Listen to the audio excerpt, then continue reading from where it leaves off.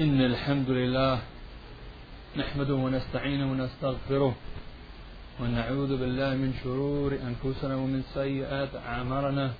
من يهدي الله فلا مضل له ومن يضلل فلا هادي له، وأشهد أن لا إله إلا الله وحده لا شريك له، وأشهد أن محمدا عبده ورسوله.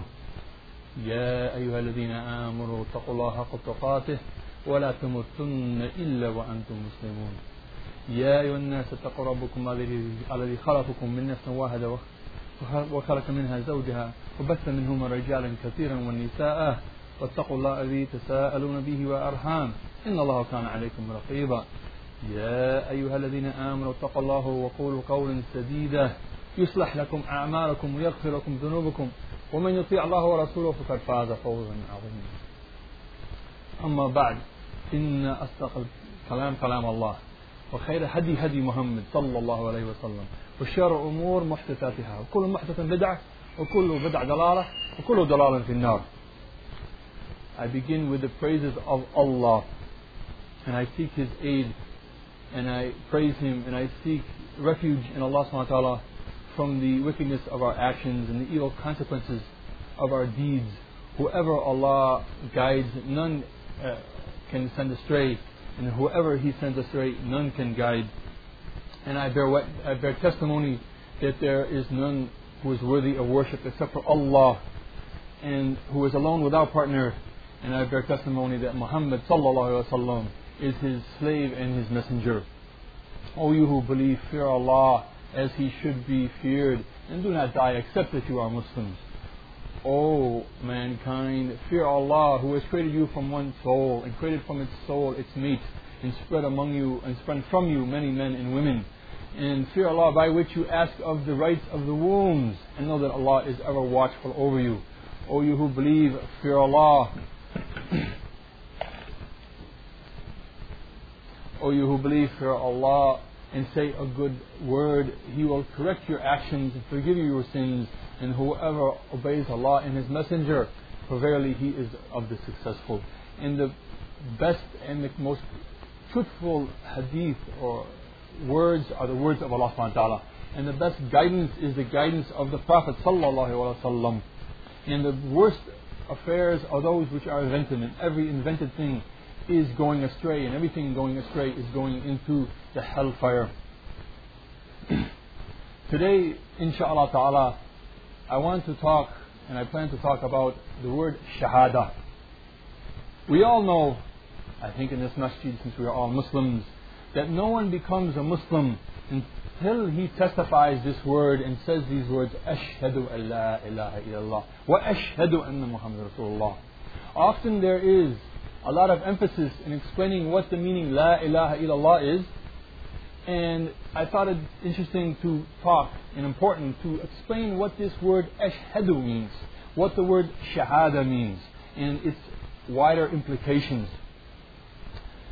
We also know that this is in the adhan, when we said, where we say Allahu Akbar, Ashhadu an la ilaha illallah, we call it out very loud, and this is what is called all over the Muslim world. And there's also the relation of this word to the idea of the shahada fi sabilillah, to have the martyrdom in dying in the way of Allah subhanahu wa ta'ala. So the word shahada, when we say ashhadu, Ibn Qayyim, a very famous scholar in the centuries past, wrote a very interesting article and treatise about this word shahad and the idea of shahada. And he mentioned that of course, like most of the Arabic words, it has a very comprehensive meaning, and there are different degrees of shahada, or different levels of shahada. Unless someone passes through all these levels of shahada, it is not said that he has done the shahada which is acceptable to Allah subhanahu wa ta'ala. The first point, or the first level, or the first degree of the shahada is to have the knowledge, to know that which you are testifying about. And this is that you have the imprint upon your senses, and you understand and you know with these senses that which you are about to testify about. as Allah subhanahu wa ta'ala, He mentions in the Quran in a verse where He says, إِلَى مَنْ شَهَدَ بِالْحَقِّ وَهُمْ يَعْلَمُونَ, except that they testify by the truth and they are knowledgeable and they have knowledge of that which they are testifying about. The second thing, or the second level after having this knowledge, is that someone, he speaks this testimony. He doesn't necessarily speak it to anyone else, he speaks it within himself. And when you speak something to yourself, you're remembering it. Because if you know something and then you forget it, then of course it doesn't have much value, because it was just something that passed by your brain and then you forgot it. Like a lot of the knowledge or a lot of the information that we have. We're in the so-called information age, where the stuff goes in one ear and goes out the other ear. We flashes it on the screen and then we delete it, and so on and so forth. That's not the kind of knowledge that we're talking about. We're talking about the knowledge which you remember and the knowledge which you have dhikr of. And this is, of course, an important point, because we know how much emphasis there is on dhikr and dhikr Allah. And as it says in the hadith that أفضل الذكر قول لا إله إلا الله, that the best dhikr is the dhikr where you say the word La ilaha illallah. And yet, this is only the second degree, or the second level of the meaning of the shahada, or the shahadu, ashhadu and La ilaha illallah. The first, as I said, is having a knowledge, and the second is remembering that knowledge that which you spoke, or the knowledge in which you have in your heart. And these two are contained for the person himself. These two are the person himself. He has these. He hasn't had it progress to anyone outside of his own sphere of being. The third degree is when someone actually makes what's called an i'lan or i'lam. He actually expresses that to someone else. He makes a testimony outside to other people. And this is giving the idea that once he has the knowledge and once he is saying it, remembering it to himself, he testifies it to other people, and he gives the declaration to those other people. It's like he's giving his witness. This is the idea where we have in English the idea of witness, the idea of testimony. You can't do a testimony or a witness unless you do it to someone else, and you do it in a circle of people that are actually going to witness with that what you're saying. So the first aspect is that he himself is witnessing something and having knowledge. And this point, this third level, is when he is testifying, witnessing it to other people. Of course, there's a lot of Christian ministers and these people who are the Jehovah's Witnesses and these people who are the evangelists and so on and so forth. And they're always talking about witnessing and professing. And this is the idea where they go out and they witness to other people.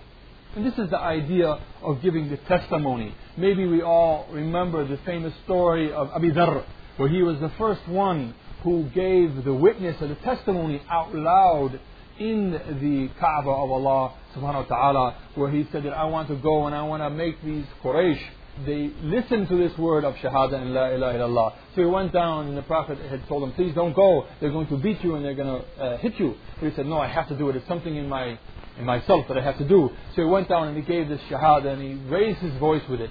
And this is the idea of giving the testimony, the i'lan or the i'lam. But none of this has any value unless you complete these four categories with the fourth category. And this is actually the most important category. Because the first one, it was something that was in your senses and in your heart. The second one, it was on your own tongue, but you hadn't let anyone else hear it. It was just something that you remember to yourself. But the third one is when you give it to, you witness to other people, but it's still just the fact that you're just saying it. The fourth thing is al-iltizam, or the idea of completing the shahada and acting the shahada and fulfilling the conditions of the shahada, where you actually live the life of the person who understood the knowledge and then he remembered it, and he's remembering it all the time in his daily life, and he's also witnessing it to other persons by his actions, not just by his speech. Because when you say i'lan, it's just something that it's like a notification. You spell it out for someone. You could have a billboard and make an i'lan in Arabic. So the fourth point is that you actually live it and you actually have that on your actions. I want to give an example. This is such an important point. These 4 points that I mentioned, that Ibn Qayyim had mentioned about the word shahada and how there are 4 degrees, one building on each one and until the last one. I want to give an example of this to make it very, very clear. I'm going to give the example that let's pretend that someone is walking down the street. He goes down the street and all of a sudden a car pulls up, the guy jumps out, bang, bang, bang. Somebody shoots. He shoots somebody right in front of you in the street. Right there, bang. You heard it. 3 shots. Somebody's just dead. He's killed the guy. You see the blood. You smell the gun floor. And he's dead right there in front of you. Now, is that something that you're not going to have the knowledge of? The knowledge is imprinted in your eyeballs. You smell the smoke. You saw the blood. You heard. Your whole body is shaking and trembling. Right? Isn't this true? Because you have testified. You're a witness. As a matter of fact, you're a star witness because they did it. They shot you right in front of you. Right in front of you, they shot. This is the idea that your knowledge is imprinted on you. And now, if you were to leave the scene of the crime, you're going to remember that or you're going to forget it? You're going to remember it. You're going to be all the way home. You're, oh boy, I just saw somebody got shot. And I saw it. A guy. And you're also going to have detailed knowledge of what happened. Because the witness, the thing that you witnessed, the event that you witnessed was so intense that you remember the car. It was a green car. Yeah. There was a man driving. And he was wearing a red shirt. I remember that one. And the guy who stood out, he shot 3 shots. And, you know, if you know anything about guns, well, I know such and such caliber, such and such a gun, because you heard the shots and you know that gun, so on and so forth. And you saw, yes, he hit him 3 times, 1 in the chest, 1 in the stomach, and 1 missed. Those 3 shots because you heard, and you saw, because your first one, you saw the blood. You know, these details are written in your mind. This knowledge is there of the details. It's not that you have a specific knowledge, because you have a detailed knowledge. But then, as I said, once you witness that thing, then you would remember it. It's not something that you would just pass out. It's not like a piece of information that you would quickly forget because you witnessed it. And then afterwards, what's going to happen, of course, is someone's going to come from the law agency, maybe a cop, something, and they're going to come asking you, okay, we heard that you were at the scene of the crime. What did you see? And so when you ask, then you're going to start giving the information. Of course, you're going to tell them, well, I saw this. I saw it was a green car, and the guy was driving the car, he was wearing a red shirt. And the guy who jumped out, you're going to know how tall he was. You're going to know, because you saw. If you saw, if he jumped on the other side of the car, then maybe, of course, I don't know that detail because I was on the other side of the car. But if you saw it and you heard those 3 shots, it's not something that you're going to forget. It's something you're going to tell the story to the cop. That's pretending you want to tell the story. He's not like the cops around here. But anyways, you tell the story and say, well, it's 3 shots and it was such and such, and the man was this tall. He was wearing his clothes. He had a beard. He didn't have a beard. He was black. He was white. He was Mexican. All these details, you have them firmly implanted in your mind. So you tell us this time, and then the next time when he asks you tomorrow, a different detective asks you, you mention the same thing, you give the same witness every time, because the knowledge is imprinted in your mind. Now, does this have much value yet? As we all know, it doesn't have any value unless you go to the court and you stand up in front of the judge.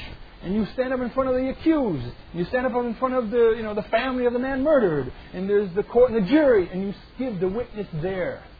And once you give the witness there, then you're going to live by that witness your whole life. You're not going to walk out of the court and then say, well, I didn't really mean that. And then you're going to twist your testimony later and not live up to your testimony. You're going to live that testimony your whole life. And stand by that testimony your whole life. Because if you ever stop that testimony and say to somebody, well, 20 years ago when I gave testimony in the court of law, I didn't really mean such and such and such. If you did that, then they go, okay, let's pull this guy out of the jail and let's look at the whole testimony. Let's look at this whole thing. This guy's a liar. This guy, his testimony, it has no value because he reneged and he went backwards and he voided his testimony. This is the importance of the shahada in terms of these 4 categories.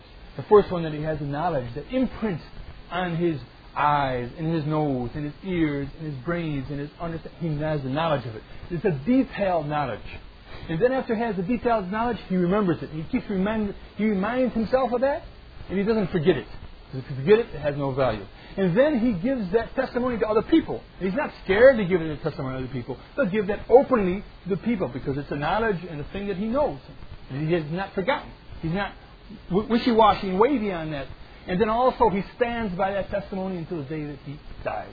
Because if he ever goes back on that, then that whole testimony, it doesn't have any value anymore. And this is the idea of the 4 categories, the 4 levels, the 4 degrees of giving the word shahada. So when we stand up and we hear the film, Ashhadu an la ilaha illallah, it has all these categories. Now what is he giving shahada about? He's giving the shahada about tawheed, about la ilaha illallah, about iman billah, about ibadat Allah, about these big words. They all basically have the same meaning.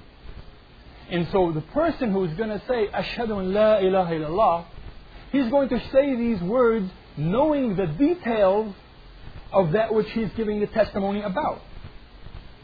This gives us the idea that the people who give testimony of la ilaha illallah and then turn around and do some act which actually is an act of shirk, of associating others with Allah in His worship, or which is a form of kufr, a denial of his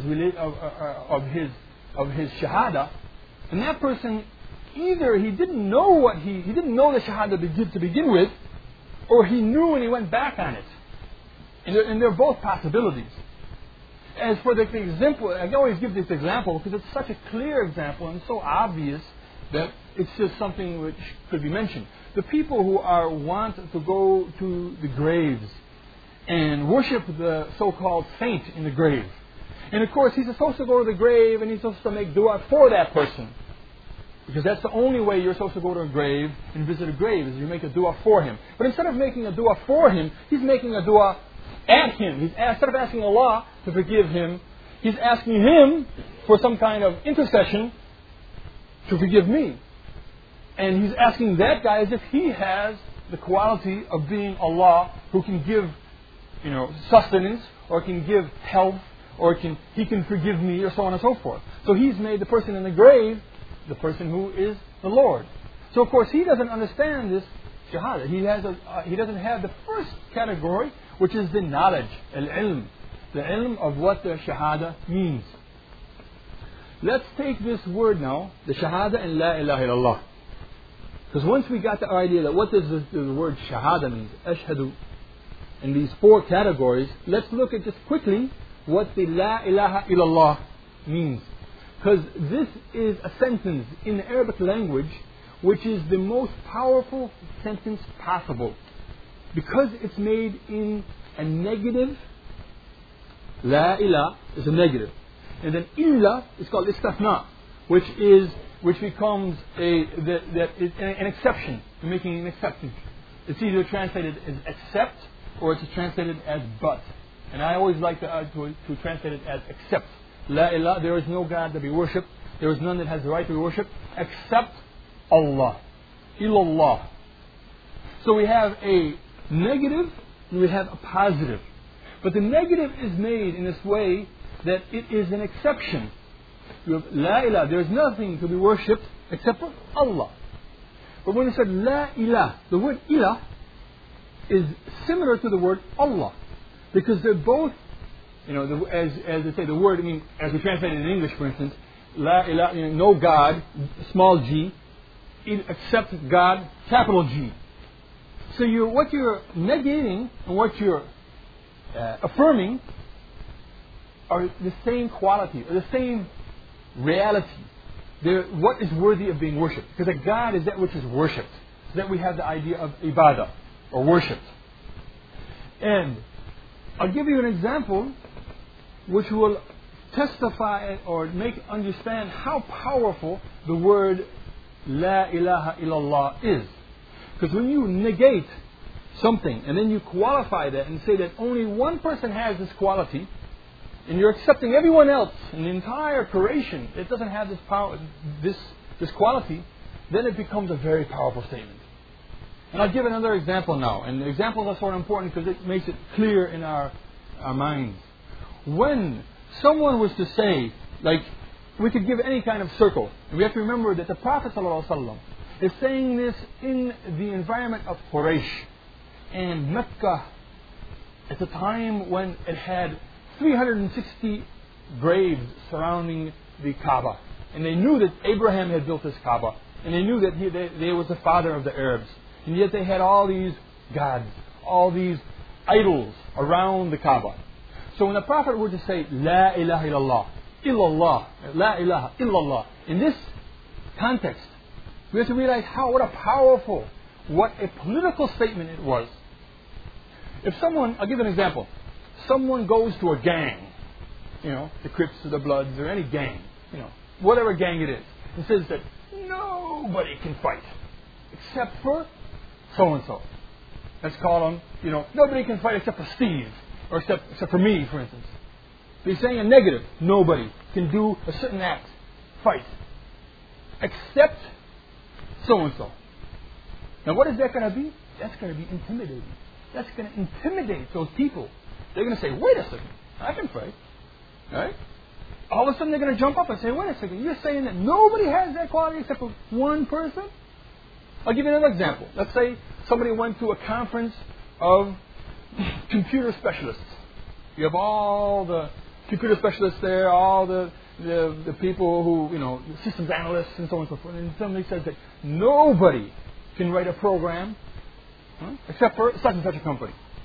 You're negating all the programs, all the intelligence, all the ability, except for the one company or the one person. Nobody can write a program except for Bill.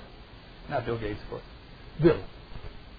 So look how powerful. They're all going to jump up and say, wait a second. What are you trying? You're crazy. We also, the first group will say, we also can fight. The second group says, we also can do that. What are you trying to say? Very intimidating power. Very intimidating statement that someone is saying. That's why this word, La ilaha illallah, is the most powerful. It is saying that there is no God except for God. There's nothing to be worshipped except for the one thing that should be worshipped. When the Prophet ﷺ said that in the environment of the Quraysh jumped up and said, wait a second, are you crazy? We have all these gods. What are you trying to say? All these gods are the gods which all the Arabs come and they worship. So what are you saying? There's nothing to be worshipped except for your God? And you're making all these gods that, it's denying the reality of those gods that are there. And this negation is an essence in the whole word of La ilaha illallah. There has to be the negation in order for there to be the affirmation. And the affirmation has no power, has no reality to it without the preceding negation. And then it has to have, as I said, the istathna, the exception, that you accept one. So there is nothing to be worshipped except for Allah. And that He is just one. And this includes two aspects. The ulama have had a difference, as they said.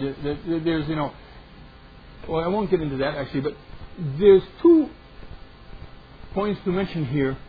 One is the idea of what is the reality that exists, and the other point is what do we do in terms of that reality. For instance, in the philosophical mention, there's the idea that there is only one God. That only one God exists. Because if there's only one God that exists, well, what about all these other gods? They're all gods. I mean, the people take them as gods. But of course, they're not really gods. They don't really have the quality of being gods. They don't have the quality of being worshipped, which is worshipped in a proper manner, a manner that actually benefits them. They don't have the power to actually create, or to give sustenance, or to die, or to kill, or to give life, or to give death, or anything like that. So it's a statement of truth, a statement of what really exists. But that's not all the statement is. Because it's also the statement of what is really right, what is really proper, what is really good. So it has the ultimate metaphysical kind of statement of what really exists. But it also has the statement, the ultimate moral statement, that the only thing that is good and the only worthy thing is that you actually worship only one God. And this is very, very important because it includes the entire relationship between the truth and between the right. Because many people realize the truth. I mean, the Jews, for instance, They knew that La ilaha illallah. To this day, if you open the book in the Arabic language of the Torah, in the Bible, you'll see La ilaha illallah there, right there. La ilaha illallah. It's right in there in the Arabic language. And La ilaha illahua, and so on and so forth. But yet, they worship other gods. They took Uzair to be the son of God. Or they took their rabbis and their worshippers, Arbab min dun Allah, to be lords other than Allah, and to legislate for them, and so they actually ended up worshipping them. So the idea that someone understands this intellectually, and he understands the negative and the affirmative, is not necessarily the end of what he should do. He also has to put this into practice. That's why the knowledge, although it's the door, it's the opening point, it's the first point that someone has to have. If he doesn't have this knowledge, then he can't be the testimony. If he wasn't there, he didn't witness the crime to begin with, then of course he doesn't know. He doesn't have any knowledge of it. So he has to have the knowledge, and that's why it's the door to everything else. That he has to have the knowledge. But the knowledge is only the beginning. He has to eventually put that knowledge into practice. We say that this negation and this affirmative, La ilaha illallah, they call these the arkan of the shahada, the ruknain. You've maybe heard the arkan al-Islam, or the pillars of Islam, to testify that there's no one to be worshipped for Allah, to make the prayers, establish the prayers, to fast the Ramadan, to pay the zakat, and to make the pilgrimage. These are the arkan of Islam. The arkan, the word rukn, it means that which holds something up, that which is necessary for that thing's existence. And maybe you've heard, there's a good article Jamal ad-Din Darboza read about conditions of the shahada, and he mentions the various 6 or 7 conditions of the shahada, the shurut of shahada. There's the difference between a rukn, which is a pillar, and a shart. Let me explain that, because here in the Tawheed we say that the arkan or the ruknain of the shahada are this negation and this affirmation. The nafi wal ithbat, negation and affirmation. These are the ruknain. The ruknain is very crucial because it's what gives this thing the existence. It's what makes it alive. If you were to take a human body, then what are the arkan al-haya? What are the pillars or the essential ingredients, essential things which allow this thing to stay alive? Now let's take it's a human body, for instance. He has to have a heart. He has to have a blood system. Okay? And then he has to have a head. If you cut off his head, he dies. Take out his heart, he dies. So these are considered the ruk. If you cut off his arm, you cut off his leg, you take his eyeball out, and this kind of thing, he's still alive. He's still alive. He may not be complete, he may not look so good, but it has life. And this is the idea when we say that someone is a believer, but he's not a complete believer. Or he's a believer, but he has some deficiencies in his belief. But nevertheless, he has life. He's alive in his iman is alive. So the arkan or the rukn is of this nature. The rukn, the nafi ithbat. Someone has to have the nafi and the ithbat of his shahada. He has to believe that there is no God to be worshipped except for Allah. The nafi being there is no God to be worshipped. Yani kufr bima dun, yani kufr yakfur bima yu'min min dun Allah. To negate all that which is worshipped other than Allah. But if he negates all that is worshipped other than Allah, and he doesn't go out and worship Allah, then he hasn't fulfilled the affirmation.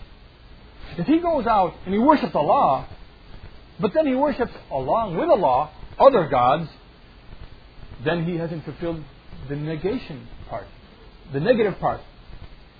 And if we see in the Muslim world all of the problems among the Muslims, every form of ignorance, every form of innovation, every form of people worshipping other than Allah, is all related back to the fact that they either don't understand this kalima, this shahada that they've given, And they don't understand these two rukunayn, these two pillars, the negative aspect and the positive aspect. Or they understand it, but they don't care, and they're doing it even though they understand it. It's either that they have a problem in their knowledge or a problem in their desire to please Allah and worship Him alone. One or the other.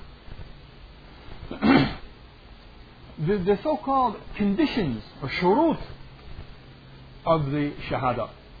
These are also very important, but let's first just quickly mention the difference between a rukn and a shart. If we go back to the example of someone in his life, the difference between a rukn, a pillar, and the shurut, which are the conditions, is that the pillar is something which is built into that very existence. For instance, the head, I mean, it's part of the body, and the heart, it's part of the body. And that's called a pillar of that body. Without that, there's no life. Whereas the conditions are those things that come from outside the body, which are necessary for the continuation of the life. In this example, in the life, for instance, air, oxygen, and water. Without air and oxygen, he'll live for a little while and he'll die. There's also certain parts of the body, for instance, which if you didn't have it, you would live for a while, but eventually you're going to die. Eventually it's going to die. If you didn't have, if you took out the kidneys, for instance. The kidneys are very important things, and anyone who's been on a dialysis machine knows, or has a friend, that if you take out a kidney, then of course that filters the blood and it keeps the blood clean. So it's attached to the circulatory system, the heart, but it's not necessarily the heart. You could take out one kidney and he could still live. And you could actually take out two and he could live on a machine. But eventually, if you take out both, eventually after a certain amount of time, he's going to get poisoned by the poisons. Let me give another example. I think maybe this is another example that will explain this again. Let's give the example of a car. Everyone knows what a car is. I mean, here we have so many cars. What is the pillar of the car, or the rukn of the car? Of course, it's got to have an engine. Without an engine, it's not going to move. Then also, it's got to have wheels. Okay? Without wheels, it's not going to move either. Now, how about a door? Does it have to have doors? No, you can take the doors off. What about a body? Well, there's parts of the body that you can't. But the backbone, you got to have what's like the backbone or the main chassis of the whole thing. You have to have that. But what are the conditions of the car? The conditions would be like having the gasoline. Without gasoline, you can have all the parts there, but without gasoline, it's not going to move. And same thing with the oxygen. If you had oxygen, but it wasn't getting into the carburetor, it wouldn't move. So these are the conditions. This is one reason why that Allah subhanahu wa ta'ala, that when someone he understands the nafi or the isbat, he understands la ilaha illallah. He has the knowledge of it. And yet Allah subhanahu wa ta'ala has not put that la ilaha illallah in a proper heart and let it grow and given it its sustenance. Because Allah subhanahu wa ta'ala gives this kalima, la ilaha illallah, as a gift. And He gives it to people and then He grows it. One of the Salaf said that when someone starts and becomes a believer, he starts with the kalima tayyibah in his heart. And then that kalima tayyibah that's in his heart, it grows slowly and slowly. Because the first time that everyone ever made the shahada, if you think back, if you're a Muslim who accepted Islam, then all of a sudden, it was like a bolt of lightning. You realize that this is the reality, and you say that word, and then it has to grow. If it doesn't grow, it can have its life cut off by not having the water, not having the light come. Because a plant, for instance, it has to have light, it has to have water, and it has to have nutrients. If it doesn't have those nutrients, then it's going to eventually die. Even though the seed itself has a complete seed, it has all the parts which can make it to grow. And this is the idea that Allah subhanahu wa ta'ala gives this word, this kalima shahada, He gives it as a gift to anyone. If He wants to cut off, as the hadith says, that the heart of the mankind are between the fingers of Allah subhanahu wa ta'ala. He can roll the heart this way or that way. In other words, towards belief or towards disbelief. Someone can believe in Allah subhanahu wa ta'ala for so many years, and then Allah subhanahu wa ta'ala, he can be just a few feet away or a very short period away from going into the paradise, and then Allah subhanahu wa ta'ala can change him, and then he can turn away and go back and go into the disbelief. Another way around. Someone can stay as a disbeliever for years and years and years until he's almost into the hellfire. And then Allah subhanahu wa ta'ala can, his book and what Allah subhanahu wa ta'ala has written for him can reach him, and then he can become a believer and then eventually go into the paradise. So it's that these both things are necessary. Not only do you have to have the pillars of the Shahada, or the pillars of this La ilaha illallah, but also the arkan of the Shahada, this negation and affirmation, but you also have to fulfill these conditions of the Shahada, which are the shurut. And the shurut are similar to what I mentioned about the 4 categories of the Islam, of the Shahada.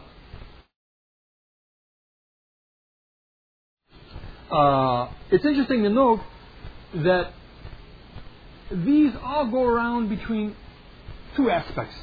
Maybe you've heard of that. I mean, I'm assuming that many people have read about these conditions. What they're mentioned is that they're mentioned the knowledge, ilm, and yaqeen, which is certainty, and sidq, which is truthfulness, and then also the qubul, which is acceptance, that you accept the word, and then al-inqiyad, which means that you actually follow the way, or you follow what this word of Ashhadu an la ilaha illallah, what it actually means and entails. You follow that which it entails, in other words. And then there's also what's called ikhlas, which is sincerity, and then mahabba, which is supreme love. I think this is well known because there's been many articles about this. But the thing I wanted to make you to notice is that when you talk about knowledge, and you talk about sidq or truthfulness, and you talk about yaqeen, then these 3 are in the category of knowledge. Because someone has knowledge, and someone he's truthful. It's also about affirming knowledge. And he says, yes, this is true. And he's truthful about that knowledge. Someone has a certainty about it. It means he has no kind of doubts about that knowledge. He's certain. Like going back to the example of the man who saw that that crime or the shooting. He's certain. He knows it. He doesn't have any doubts. He doesn't waver in his testimony. He is certain about it. And these are the 3 conditions in the aspect of knowledge about the Shahada. That someone has knowledge, and then he's truthful about it. He doesn't hide it, or he's not deceptive about it. And then he also has a certainty about it. He doesn't waver. And these are very, very well known as the hadith about the knowledge. It says that من مات وهو يعلم أن لا إله إلا دخل الجنة. Whoever dies and he knows that La ilaha illallah, he will go into the paradise. But of course, knowledge is not the only thing that you have. As I said, someone can know something. I mean, the person could have witnessed that thing and run away and never told anybody. He doesn't want to know anybody. He doesn't want anything to do with it because he doesn't want to get into trouble. He doesn't want to see cops. He doesn't care about the guy doing that. He just goes and he hides. But as we know, that's not part of our religion. I always tell people, Christians, or I see people who are interested in Eastern religions like the Buddhists and Hindus, I always tell them that our religion is basically different from your religion. A Christian, he can go, Jesus died for my sins. I have accepted Jesus as my Savior. He can go up to the mountains and become a hermit. He's saved. He's done. Same thing with a Buddhist and a Hindu. But our religion is of totally different nature because we have the idea that our religion is a social religion. Our religion, we have to give testimony. We have to give account. And then not only that, but we give account to Allah and to the Prophet and to our brother Muslim. As it says that whoever man shahadas salat al-fajr, whoever appears at salat al-fajr, that it becomes a testimony, a shahada of his faith. It becomes a part of his faith, and he sees it as that the people know that he has given his testimony in the salat al-fajr. These conditions, as I mentioned, there's another point to mention about them. I slipped this thing. And that is that some people, it's a very common misunderstanding that is maybe not so prevalent here in the States because people often accept Islam until they have a certain fervor about Islam. But it's very common about people who grow up as Muslims and they just assume that their society is Islamic or is Muslim. They figure that whoever says La ilaha illallah, he's going to go to Jannah. And so if you say this word La ilaha illallah, then you're done. You're going to go to Jannah. Even the people, I mean, I've been in Pakistan, as the brother mentioned. Some of the people who are highway robbermen, it's a famous thing that they go and say, give me all your money, and they point the gun to the guy's head and they say La ilaha illallah, I'm going to kill you. And so, if you say La ilaha illallah, bang, he's going to kill you, you're going to go to Jannah. Because you're Muslim, and all Muslims, where do they go to? They go to paradise. Because why? Because they said Shahadu La ilaha illallah. A very common thing, very common ideology. And yet, the point that we want to say is that have they fulfilled the pillars of this? Because if you're going to go somewhere, then you have to have, just like the car, you got to have, the thing that actually makes you go. If you're going to go, you have to be alive. The difference between a person who remembers Allah and the person who doesn't remember Allah is like the difference between someone who is alive and someone who is dead, as the hadith says. The dhikr, the idea of remembrance. So someone has to have those abilities that will get him into the paradise. And this is proven by the fact that we have many hadiths which mention this idea of La ilaha illallah. Some of them come in a general sense. Some of them say that, as I said, the hadith which says that whoever says La ilaha illallah, he will go into paradise. In another one it says, whoever has, Man kana akhir kalamuhu La ilaha illallah, dakhala jannah. Whoever his last words are La ilaha illallah, he will go into the paradise. And in another word, it says, وَمَنْ قَالَ لَا إِلَهَ إِلَّا أَنْجَتْهُ يَوْمًا مِنْ دَحْرٍ أَصَابَ قَبْلَ ذَلَكَ مَا أَصَابَ. Whoever says La ilaha illallah, this will save him someday, no matter what he has done previously. Many people hear these sayings and they take the understanding that, okay, I'm one of those guys, I've said La ilaha illallah, I'm one of those guys, I've testified, so it's enough for me. Then I can go out and do whatever I want. But they don't understand that, as I mentioned about these conditions that I've mentioned, that there are other statements talking about the La ilaha illallah which make it conditional. They add a condition upon this saying of the La ilaha illallah. That you just don't say it without having a certain reality attached to it. And this is going back to the idea of the testimony. That when you witness something, you're witnessing it with all its details of what you witnessed. It's not that you witness it and then when you ask you, okay, what color was the car? And you say, well, I don't know what color car it was. Wait a second. If you witnessed it, you know the color. It's imprinted on your eyeball. How many shots did he fire? Well, you have the detailed knowledge of that which you witnessed. It's not as if you can just give a general kind of idea. People often, when you ask people, they even done it where they went and they asked people, what does the Fatiha mean? What is the most important thing in Islam? And they asked people on the street of the Muslim country, and people didn't know. They gave all kinds of wrong ideas. It showed that they didn't know the knowledge, they didn't have the understanding of their shahada. And when you look in the society, why do you find all the corruption there? Why do you find all the kind of worshipping other than Allah and all kinds of corruption that we have in the Muslim societies? It goes back to the idea that they don't understand, they don't practice this La ilaha illallah. So if the first thing is that you have to have knowledge, as I said, and there's the many hadith about this idea of having knowledge, and the idea that it's very important, and we can talk about this over and over and for a long time. And then there's also the idea that you have to have truthfulness about this. There's the hadith where the Prophet ﷺ says, "Ibshiru wa bashiru man wara'akum أنه من شهد أن لا إله إلا الله صادقا دخل جنة." Which means give glad tidings, and give glad tidings to yourself, and give glad tidings to those who are coming after you, that whoever says this word La ilaha illallah truthfully, then he will go into the paradise. In another hadith, it says that ما من نفس تموت وهي تشهد أن لا إله إلا وإني رسول الله يرجع ذلك إلى قلب موقن إلى غفر الله له. Which means that there is no soul which will die, and it will give the shahada that La ilaha illallah and that I am the Prophet of Allah, and he takes that back to a a certainty in his heart. قلب موقن, except that he will go into the paradise.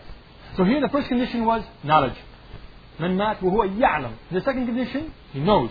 The second condition was صادق من قلبه, that he has the truthfulness. The third condition here in this hadith is يرجع ذلك إلى قلب موقن, and he relates that, or he brings that back to a certainty in his heart. And then there's other hadiths which I'm getting 15 minutes the time is. There's another hadith which talks about the idea of ikhlas, or sincerity, where it says أسعد الناس بشفاعة من قال لا إله إلا الله خالص من قلبه. خالص, the idea of with purity, without any impurities in that statement. 100%, as we always say. It's 100% pure. And then in other hadiths, the idea that someone says it and he accepts the conditions about which this means. He accepts the conditions that go along with that. For instance, he knows that if he says La ilaha illallah, then he has to believe in the Prophet ﷺ.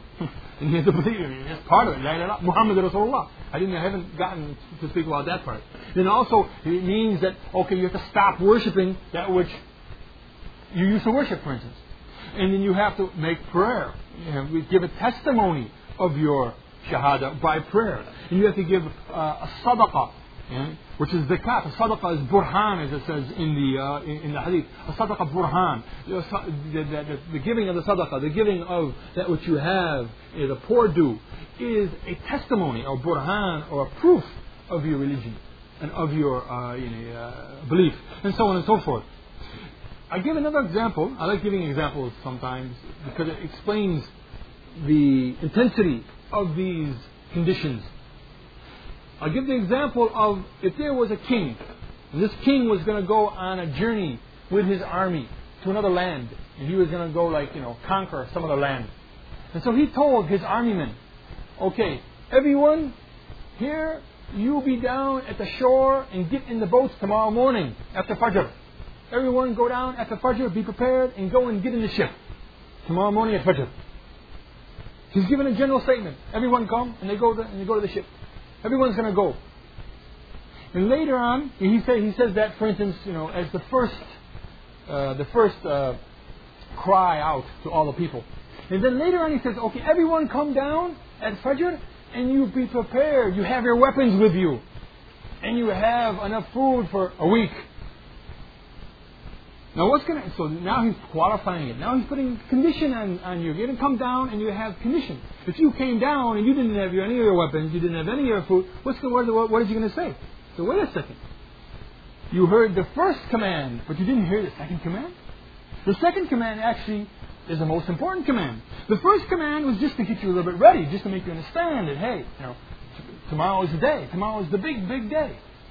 But the second command is the command which is the one that's really going to prepare you, really going to make you ready, really going to give you the ability to go on that ship. Because if you came and you didn't have your weapons, and you didn't have your sustenance for the week, then what's going on? And this is the same thing. When it is said that La ilaha illallah, Muhammad Rasulullah, then we have that, and they say that whoever says La ilaha illallah, he's going to go to Jannah. And then the next commands come. And it says, whoever says La ilaha illallah, and he's truthful in his heart, or that he has a certainty in his heart, or that he is with total sincerity, he says those words, and we realize that these conditions are very, very important. It qualifies the first statement, such that no one can be, that anyone can say it. As a matter of fact, you can teach a parrot to say the word La ilaha illallah, but he doesn't have knowledge, he doesn't understand what he's saying. He may believe in his own sphere, and he believes in Allah, and he praises Allah, as all the birds and all the animals do. And it's only the men and the jinn that can actually disbelieve in Allah. But the point is that, that many people just parrot the words La ilaha illallah. Just like many people will make their prayers, it says that people make prayer, but they do not get the benefit of the prayer. They do not get the reward of the prayer that they're making, because they're just making words, but their heart is not in it. Their heart is not there in the prayer. They're not really praising Allah. They're just going through motions, and so they're not getting the benefit. And the same thing that many people who say that Shahadu an la ilaha illallah, They may not get the benefit because they're not saying it with the proper conditions, which these conditions give it and make it grow. If you were to have a plant and you stifled that plant from giving it the water and the air and the sunlight, now how well is it going to grow? If you give it more food, you're giving it all those food pills, and you're digging up the rows in between, giving it air so it can get down there. Anybody who's farming or gardener, they know. And you give it the proper sunlight. Not too much, it's going to burn it, but not that but you give it full sunlight. You can have a sun lamp, and you're giving it the proper water, the proper nutrients. What's going to happen to that plant? It's going to grow very fast, grow very strong. It's going to become a mighty oak tree before you know it. And as we know that the example of the belief is the example of the nakhal or the palm tree, which is a very, very strong tree. Anyone who's been in the desert and seen this tree, and they know the type of wood that it is. It starts off as a little tiny, just as, it's a date stone, and it just grows and grows and grows. But it has to have those conditions of the shahada. That's why these conditions are so important, and why these words are so huge. Truthfulness and sincerity, ikhlas. Someone can give and talk for a long time and every one of these words, and the idea of yaqeen, or certainty. We can talk about each one of these things for a long time and give more in-depth ideas, but let for now this suffice for this session, and keep with this idea that if someone wants to make this journey with then he has to come prepared. And that's why it says another hadith that says that whoever dies and he dies and his last words are La ilaha illallah. And that means that he's dying. Is he going to say it without having truthfulness in his heart and when he's dying? Or is he going to say it without certainty in his heart when he dies? Or is he going to say it without having the knowledge? As it says that whoever dies and he knows that La ilaha illallah. So it has to be with all of these conditions. I always say that this is something which is not, Allah has blessed brothers to come and to listen to a speech, but in a sense, this speech is something that all Muslims have to know. And I always say that the issues of aqidah, as they say, or belief, that many of them are so basic, every Muslim has to know it. Now, which Muslim cannot know about the Shahada? In order to be a Muslim, he has to say this with Shahada. He may not know that, it has 4 categories, and it has, 6 conditions, and it has the two pillars. Of course, it's like, not that everyone has to know all this. It's not like the farmer who lives out in the countryside. He's never been to school. He doesn't have to know that you have to have a certain amount of food to be healthy, and you have to have from different categories, and you shouldn't eat. He's just healthy naturally. And there's many Muslims that without knowing all these details, they are good Muslims and believing Muslims naturally. But I'm not trying to say that someone has, but generally they have to have these conditions there. They have to be there. And us who have been corrupted by our corrupted lifestyle, it's important for us to come and have the knowledge of these things and to learn about them and to put them into place such that our deeds will be accepted, our words will be accepted, and that Allah subhanahu wa ta'ala will bless the shahada and give the fruit of the shahada, and that we actually will live and die upon the shahada, which is the goal of all Muslims. And subhanak Allahumma la ilaha illallah astaghfiru wa atubu ilayh. And I finish now, and we'll break for a while and then come back inshallah. Excuse me, first thing I'll ask for any questions about that which I've mentioned. First, please ask about these things that I've mentioned, and anything later, inshallah, you can ask in a more open kind of field.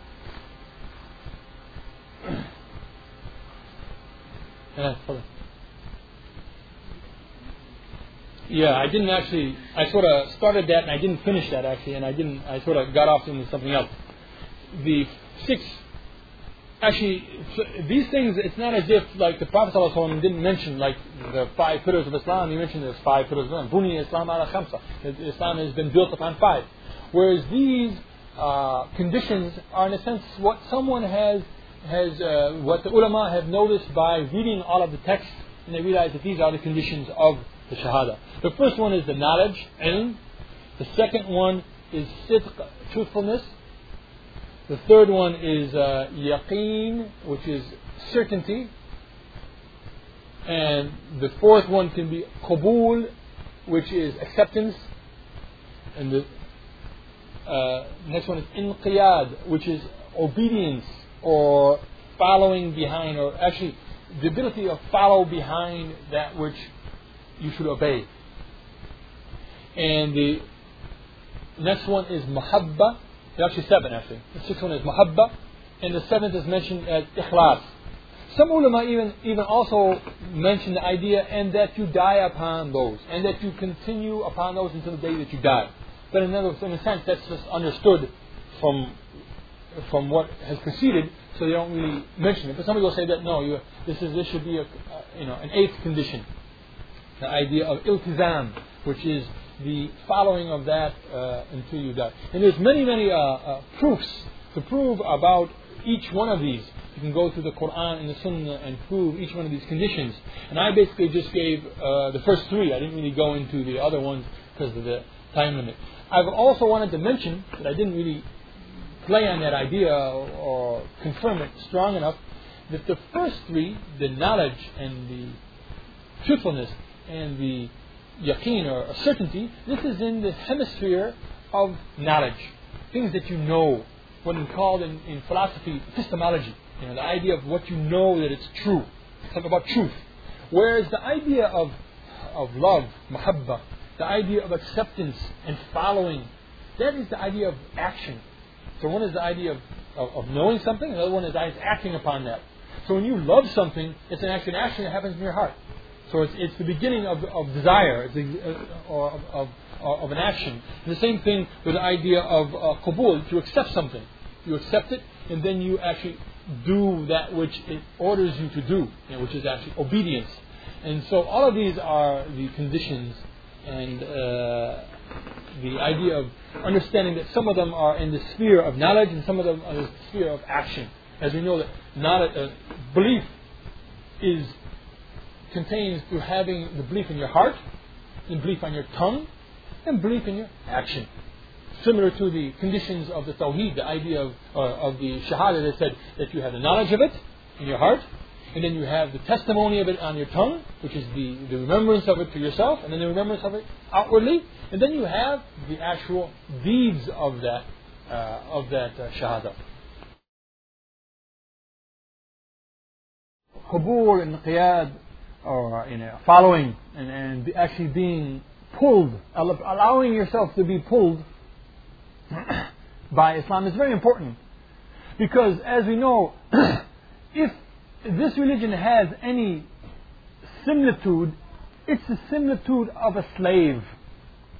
The Christians have the similitude of a father-son, and this is what they got mixed up upon. This is what led them astray, because they took this idea of, "O Father who art in heaven," and the idea that God blessed His son Israel, and so on and so forth. And they had this idea of father-son relationship. This is the relationship which led them astray, because they misunderstood it and took it in a literal sense, when it was only meant to be a figurative sense. Whereas in our religion, وَلِلَّهِ الْحَمْدِ, may Allah be praised, the similitude we have is of slavery.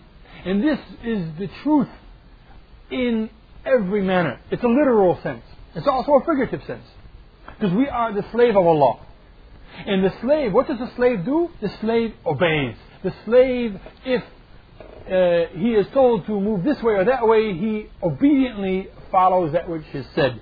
So when the ulama mention this idea of inqiyad, that he is allowed to be led, he allows himself to be led, this is very, very crucial. So I wanted to just mention a couple of the narrations of the Prophet ﷺ in this manner. The idea of qabul first.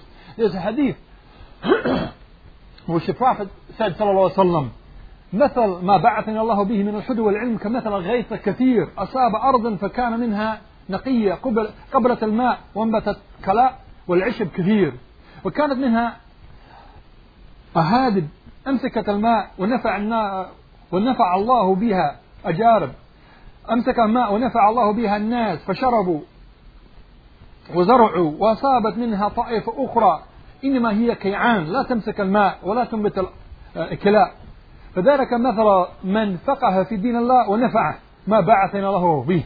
وعلم ومثل من لم يرفع بذلك رأسا ولم يقبل هدي الله الذي أرسلت به.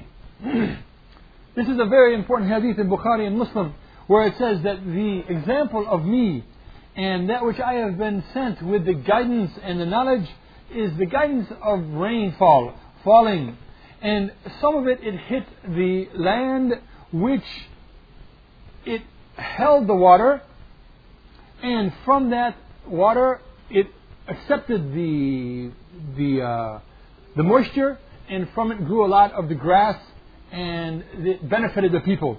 And there was another part of the land where it was a hard thing which kept the water and allowed the animals come and drink from that water, because it held the water. It was like a retainer or a vessel.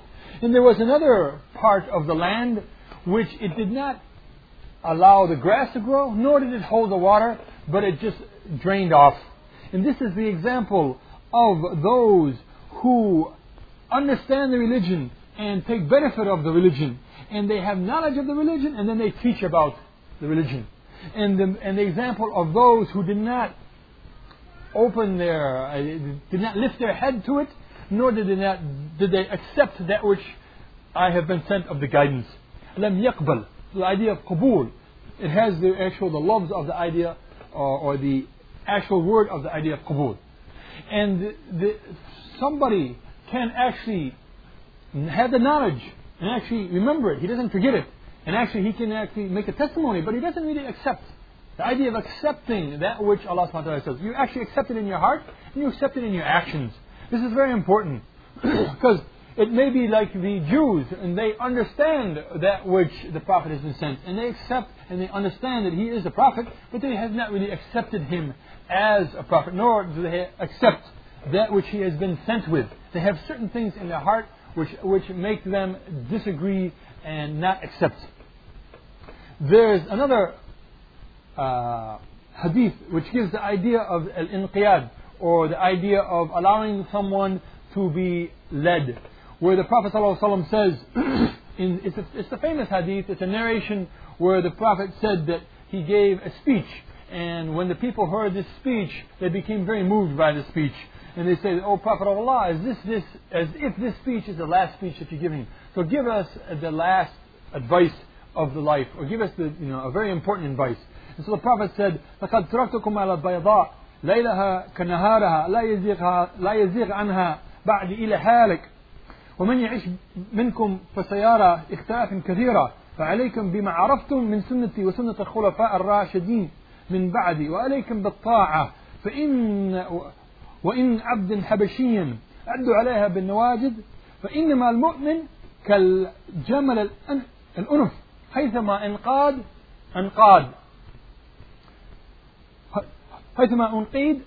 excuse me. Which means that verily I have left you on something, on the clear path, which is like a white path. It is very clear that no one can misunderstand or be misguided about this, because it's so clear. It's so crystal clear that the only people who can go astray are the ones who are destined to go astray. And that if those of you who live after me, you will see differences of opinion. But what you do is if you take that which you know to be of the way of me and the way of the Khulafa al-Rashidin, or the rightly guided Khulafa after me. You take that which you know, bima araftum, that which you know. And then also be obedient. Even if the person who is ordered to be above you is a slave from Habasha.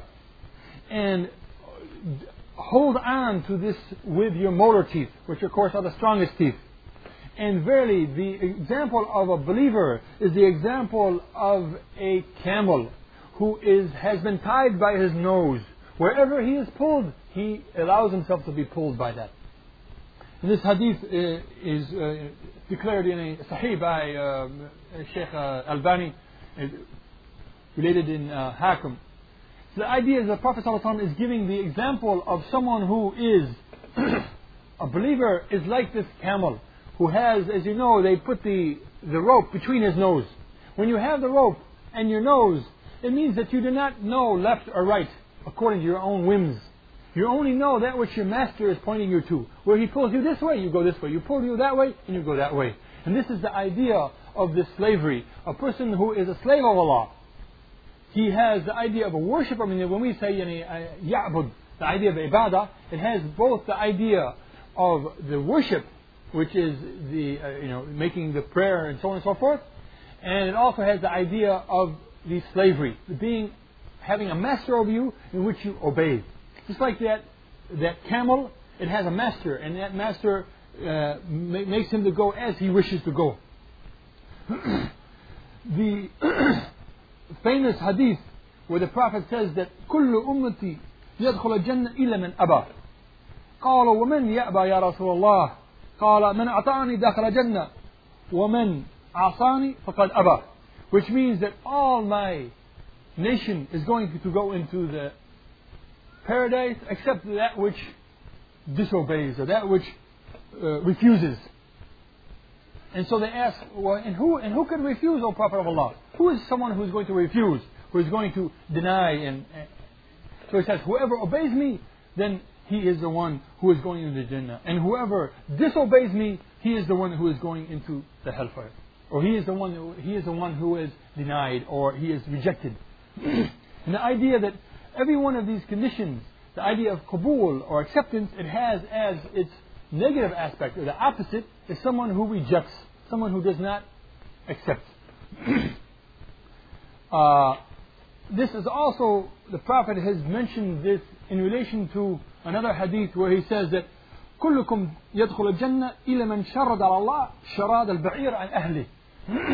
Which means that all of you are going to go into the paradise except for the ones who run away from Allah just the way the camel runs away from its master.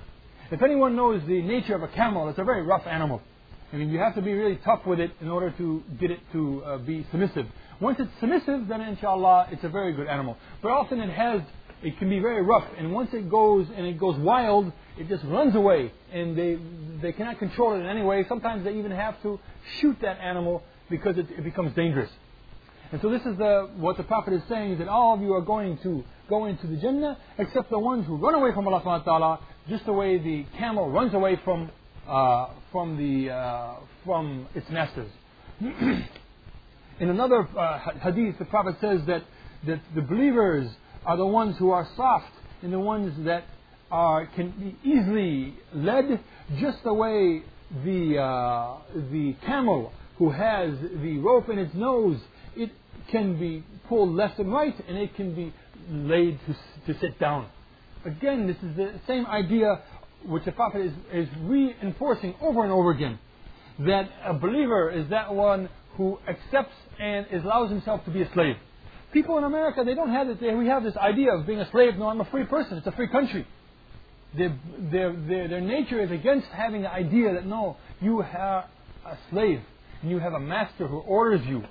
And this also is the idea that in the Islamic world, the idea of obedience. As we know, even the children here in America, their nature is to disobey their parents, because this is what they taught. This is what is reinforced in the school system, on the streets, on television, anywhere else. Where in Islamic society, and the idea is that taught from the very beginning is that no, your obedience is the thing that you're taught.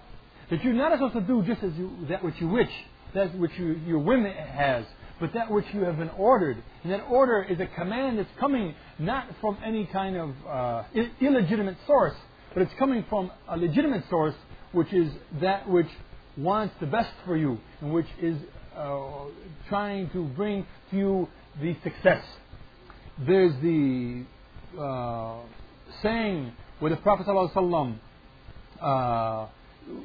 when he first started to give the da'wah, he used to go to the various marketplaces, and he used to say to the people to the Arabs, that say this word, La ilaha illallah, tuflihu. Qul la ilaha illallah, tuflihu.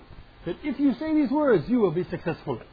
Of course, when he said that you will say these words, he was saying these words in the manner in which I have mentioned, with the knowledge of it, and with the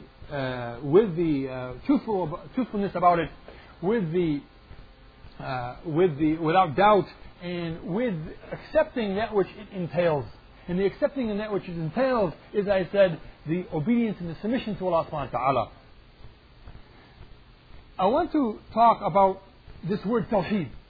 A brother had asked me when we were sitting here about the hadith where there's a couple hadiths actually. One of them was when the Prophet ﷺ sent Mu'adh, and he sent Mu'adh to Yemen. And he was going to go to the people of the Ahl al-Kitab, the people of the Jews and the Christians. And so he said, the Prophet said to him that, verily, you are going to go to the people of the Ahl al-Kitab, and so let it be that the first thing that you teach them is ash-shahada in la ilaha illallah. In another narration it says, an yuwahhad Allah, that you will do tawheed. In another narration it says, in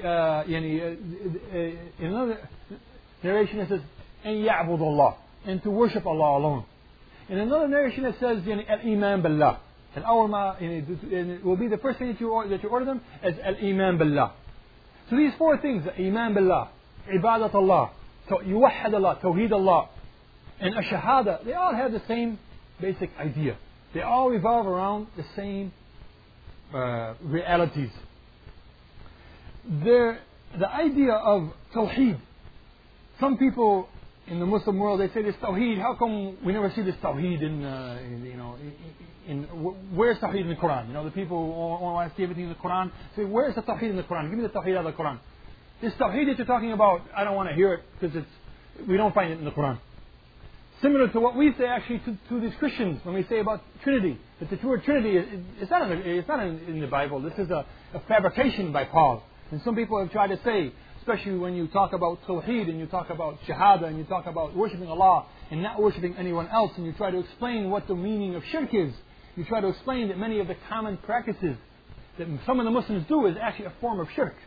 And they say, no, we don't want to talk about this. Talk about, points of fiqh that we know, talk about salat, talk about zakat, talk about tahara, but we don't want to hear about this. There's nothing on this tawheed. Where actually this tawheed is in many hadiths. It's also, anyone who knows about tawheed, they know that the word wahadu yuwahadu tawheedin is in the Quran in the sense that ya'budu Allah wahdahu, and qul Allahu ahad, Allahu ahad, one. And Allah also is wahad al-qahhar. So Allah is one. And the one is very easy to understand. But as I said, the tawheed that is mentioned, it has the negative aspect and the positive aspect. And this is as I mentioned, the two pillars of the tawheed. If someone cannot understand the unity of Allah subhanahu wa ta'ala without denying the worship of those that are worshipped other than Allah, and then affirming the worship of Allah only. There are two aspects. There's a very important hadith which is mentioned in Sahih Muslim, in the chapter which mentions about when one of the Sahabi whose name was Amr bin Abasa, when he accepted Islam. And this hadith, it says that he used to believe that everyone was wrong. He was in his land, which was outside of Medina, and he heard that there was a man in Medina, and he was calling to a new religion, or he's calling to a new something. So he says actually that he lived and he knew that something was wrong. The people were ala dalala, they were on wrong. And then he heard that there was a person in Mecca who was giving a certain news. And so he rode on his horse, he rode on his beast, actually, a camel, and he came into the Prophet ﷺ. And then he says, Ma anta? Who are you? He says, Ana Nabi. And he says, what is a Nabi? Ma Nabi? Qala arsalni Allah. Allah has sent me. And he says, Bima arsalaka. And what did he send you with? And so his answer is very, very important. He said, Bisilat al-arham, wa kasr al-asnam, wa an yuwahhad Allah la yushrik bihi shay'a. Which means that he has sent me with tying of the ties of the family and breaking of the idols. Kasr al-asnam. Wa an yuwahhad Allah. And yuwahhad Allah. And to make Allah one. And that not to associate any partners with Him in worship. This small sentence, and this was the man, then he says that, okay, he says, I'm going to follow you. I want to follow you, O Prophet of Allah. So he says that you can follow me nowadays. Don't you see what the people of the Quraysh are doing to me? Don't you see what's happening to me? And in that day, there was only at the time that the Prophet was with Abu Bakr and with Bilal, radiallahu anhum, and a few others of the people that believed with him. And so then he said to that, go back to your people. And then if you hear that I have become dominant, then come back to me. وَإِذَا سَمِعْتَ أَنِّي ظَهَرْتُ, then come back to me.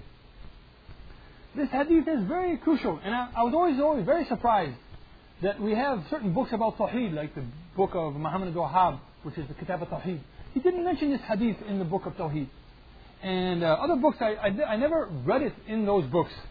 And I found it in some of the, in Sahih Muslim, but the explanation I found in some other letters that were written by some of the ulama.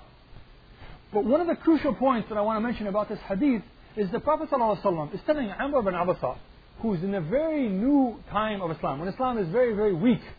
He's telling you that, what have I been sent with? To gather the family ties and to break the idols. And to worship Allah, to make Allah one. Meaning make Allah, of course, in belief and in practice. And to not do any kind of associating partners. Was the Prophet ﷺ able to break the idols at that time? Did he go out and break the idols? Of course he couldn't. He was in Mecca. So it wasn't that the Prophet ﷺ could break those idols, or he was breaking the idols. But nevertheless, he's telling Amr bin Abasa, he's telling him that I've been sent with this mission. This is the mission that I've been sent with.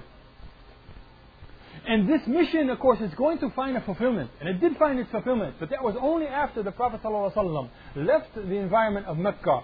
He found a group of Muslims who actually became the backbone of the Islamic army. And they actually protected themselves against any aggression. And built an Islamic society, Islamic so-called government. And then actually went back and reconquered Mecca. And then at that time, cleansed the Kaaba and the Haram of Allah, the place where Abraham had built with Ismail, cleansed it of all the false idols that were there. Of course, what he was meaning that this person, Amr bin Abasa, you yourself, you break any idols that you have within your control. And that's why it was very important that the Prophet ﷺ says that go back with the knowledge of Allah subhanahu wa ta'ala and the worship of Allah. And when you hear that I have conquered, when I have become dominant, إِذَا زَهَرْتُ, then you come back to me. This gives the very clear idea that one has to stay away from all forms of idol worship. Of course, at the time of the Quraysh, the idol worship was the most dominant thing. But if someone says this word, La ilaha illallah, and let's say he's a Christian, he doesn't worship idols. He doesn't have any idols. But does that mean he doesn't have false worship? Of course, we know he does have false worship.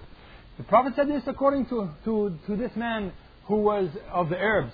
And the people around him, their form of misworship, the form of the thing which must be negated in order to become a Muslim. As I said, there's two pillars of in Islam, in the Tawheed. The negation of worshipping other than Allah, you must negate that and believe that it has no worthiness of being worshipped because it has no power to be a God. It does not create, it does not sustain, it cannot give life or death. And then after that you have to worship Allah in the forms of worship that Allah subhanahu wa ta'ala has made, has legislated to worship in prayer, in zakat and so on and so forth.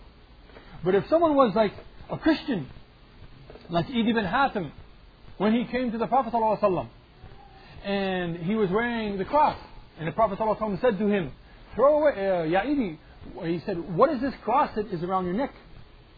And then at the same time he was reading the verse which said that اتخذ أحبارهم ورهبانهم أربابا من دون الله وما أمر إلى أن يعبدوا وعيسى ابن مريم وما أمر إلى أن يعبدوا إله واحد, that they have taken their scholars, al-ahbar, and their ruhban, which are monks, they have taken them to be lords other than Allah and Jesus Christ.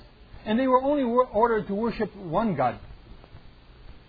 So Idi, at this time, and then Idi said to the Prophet ﷺ, and this is a very important hadith in the sense that it explains a lot about the reality of the worship other than Allah, other than pagan idol worship.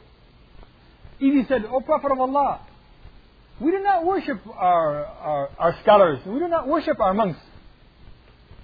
And the Prophet answered him in a very crucial answer. He said that, is it not the reality that they legislate what is lawful and they make the lawful to be unlawful, and they legislate and they make the unlawful to be lawful, and then you follow them?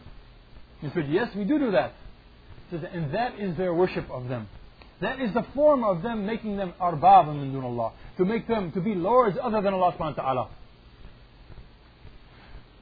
The idea of Amr bin Abasa and the idea of them worshipping the forms, the idols, that's one form of worship that was prevalent among the Arabs. But this other hadith of Adi bin Hatim, it gives the idea that people can worship other than just idols, and that can be the worship of man. And this is one of the most important types of worship that people worship. Especially, and you look at nowadays, that you do not find many people who are the Muslims, especially upon people who would be, he considers himself a Muslim, he would go and worship, for instance, an idol. He would not do that. He would say that no, an idol is not worthy of worship. This is for Hindus. This is for Buddhists. And yet they may follow someone who legislates that which is other than Allah subhanahu wa ta'ala has legislated, and they follow them in that legislation, and they make them into a Lord. Because the quality of a Rabb is that He gives sustenance, He gives life and death, He creates, and He legislates, He gives the law, He gives the form of how to worship Allah subhanahu wa ta'ala. And if someone follows that other form than that which Allah subhanahu wa ta'ala has legislated, then he's making them into a Lord. There's certain other hadiths which talk about the idea of wahada. In one of the hadiths it says on Abi Malik, which says, سمعت النبي صلى الله عليه وسلم يقول من وحد الله وكفر بما يعمل من دون الله حرم ماله ودمه فحسابه على الله. Which means that whoever makes Allah one and he rejects that which is worshipped other than Allah, then Allah subhanahu wa ta'ala has made it He has made his blood and his money to be sacred, and that Allah subhanahu wa ta'ala will take care of his affairs, will account for him, will account for his deeds. And if he gives him the hisab, or the accounting, or the judgment, then Allah subhanahu wa ta'ala will do that. The idea here, of course, again, we have the idea of the negative and the affirmative. The kafara, that they deny and they reject that which is worshipped other than Allah, and they worship only Allah subhanahu wa ta'ala. Wahad Allah. And the word wahad Allah, as I said, it includes both the two pillars of the tawheed, which is the negation and the affirmation. The negating of that which is worshipped other than Allah, and the affirmation to worship only Allah.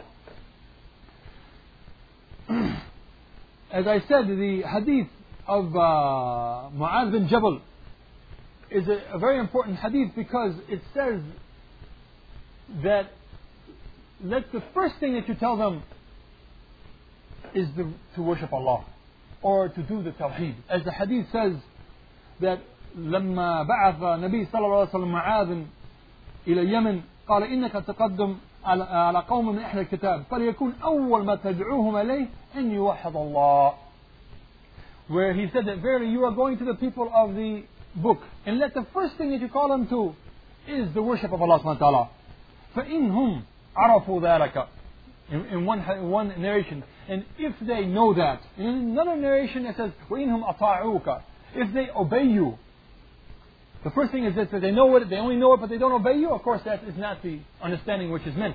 If they actually obey you in the fact that they are not going to worship anything other than Allah, and they're going to worship Allah. Once they do that, then it says, then let them know that Allah subhanahu wa ta'ala has made it incumbent upon them to worship Allah with 5 prayers during the night and day. And then if they obey you in that, then let them give the poor to the zakat. And it's taken from the rich of them and given to the poor of them.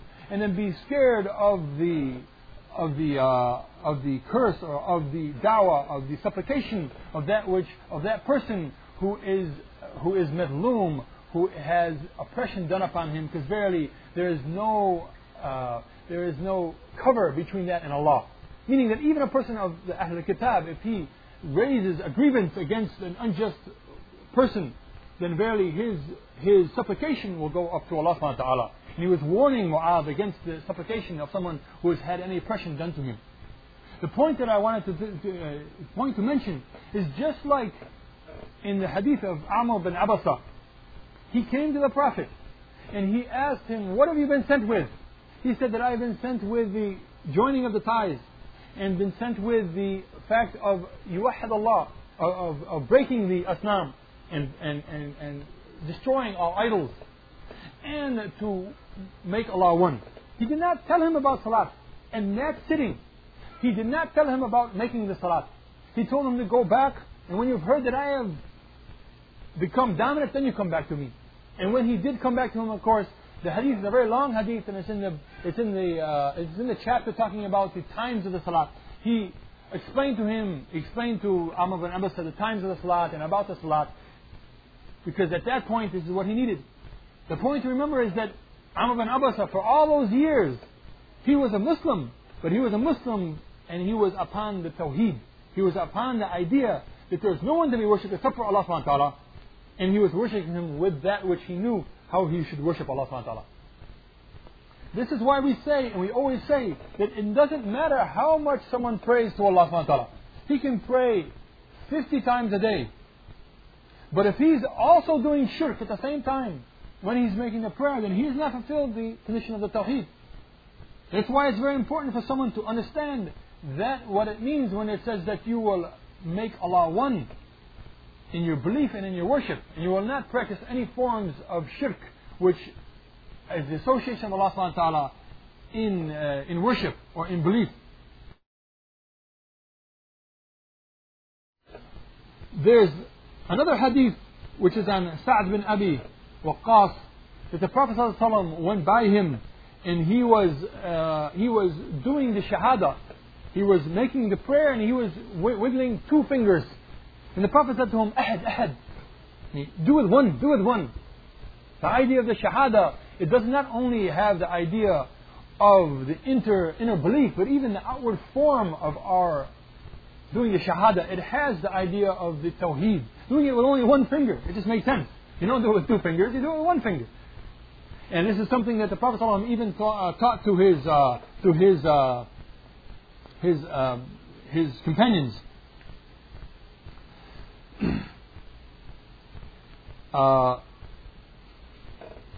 There's another hadith where the Prophet ﷺ, where there are other hadiths, there's actually quite a few hadiths where the Sahaba mentioned where the Prophet ﷺ was calling to the Tawheed Allah, which is mentioned, for instance, in Tirmidhi, where and also in Ahmed and other hadiths, where Jabir alayhi salam, Jabir, the Sahaba of the Sahabi of the Prophet ﷺ, mentioned that Allah subhanahu wa ta'ala is going to punish those people min ahl al-tawheed, the people of tawheed, in the hellfire, until they will become like they are pieces of coal. And then Allah subhanahu wa ta'ala is going to send the rahmah or the mercy to them, because they were the people of Ahl al-Tawheed, and then by the shafa'ah of Allah subhanahu wa ta'ala, He will take them out of the hellfire and bring them into the paradise. This is the idea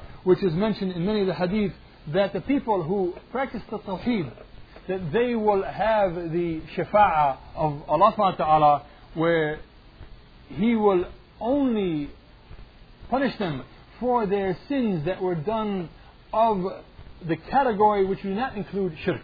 Because if someone has done any form of shirk, then this shafa'ah will not be reached to him. And this is something that we mention over and over again, because there's many of the people that believe that this shafa'ah, it reaches to the people, even to the people who do shirk. Even to the person who will call out to the saints who will be in the graves, or they call out to the Prophet ﷺ, and there's a common thing where they say, Ya Rasulullah, and they call out to the Prophet ﷺ that, please forgive me, O Prophet of Allah. And this is the idea that here they are calling on a Prophet to do something which only Allah subhanahu wa ta'ala can do.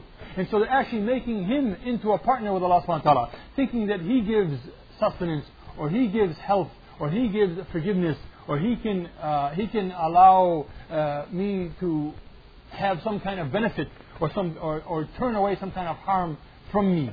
And this is the point where this hadith has mentioned specifically, where that these people who will have the shafa'ah, they reach them, they will be the people of Ahl al-Tawheed. And it's actually mentioned the word Tawheed in the hadith. This is the point that I wanted to mention, because as I said, there are some people, they say that we don't find this word Tawheed in the Quran and the Sunnah. Where I said, subhanallah, it's because you have not really looked into the Quran and Sunnah that you say that you do not find this word.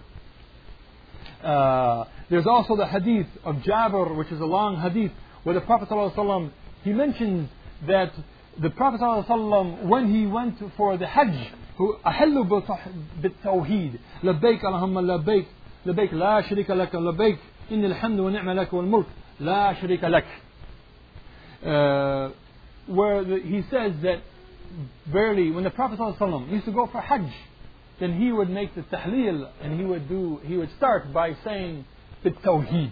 Then he explains what is the tawheed, and when anyone who has gone for Hajj, it's the saying of labbaik Allahumma labbaik. And what does this word labbaik mean? It means that I have accepted, I have answered your call, O Allah subhanahu wa ta'ala. And this is someone that you say over and over again. I've answered the call. I've accepted. I am your servant of Allah, O Allah. In that I am your servant and I'm a servant to you, and there's no partner to you.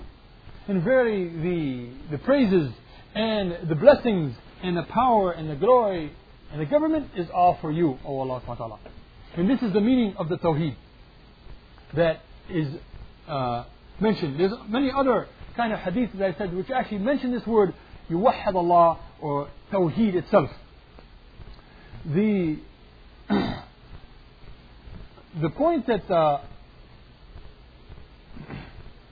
there's this point of where we say that the negative aspect and the positive aspect, or the two pillars of Islam, the pillars of the Tawheed, as I said. This is the idea of a kufr bil-taghut wal-iman billah.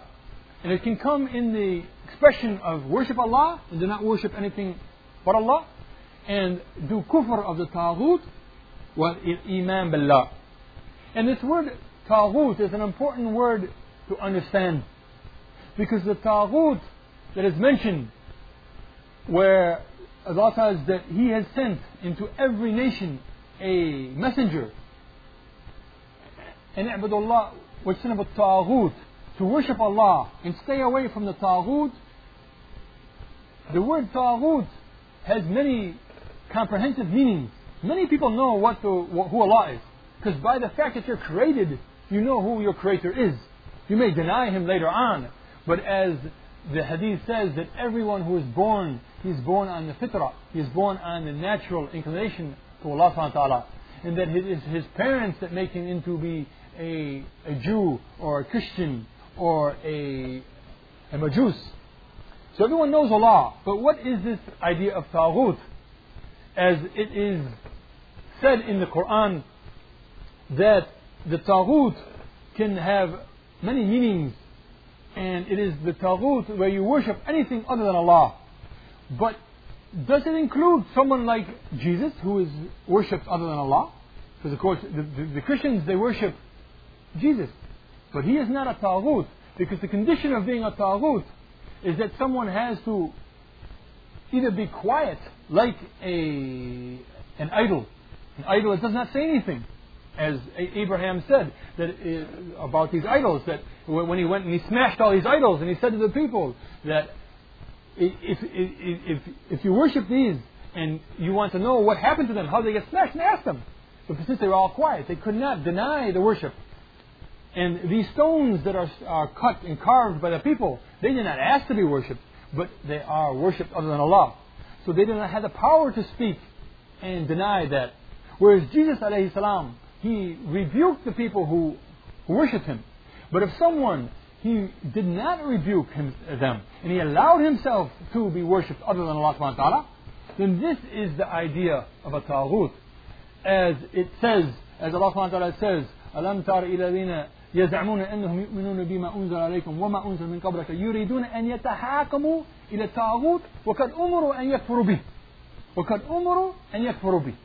And you have not you seen those who claim to be Muslim, or to claim to believe, of those who are among you and those who have come before you, and yet they go and they want to take their judgments to the Taghut.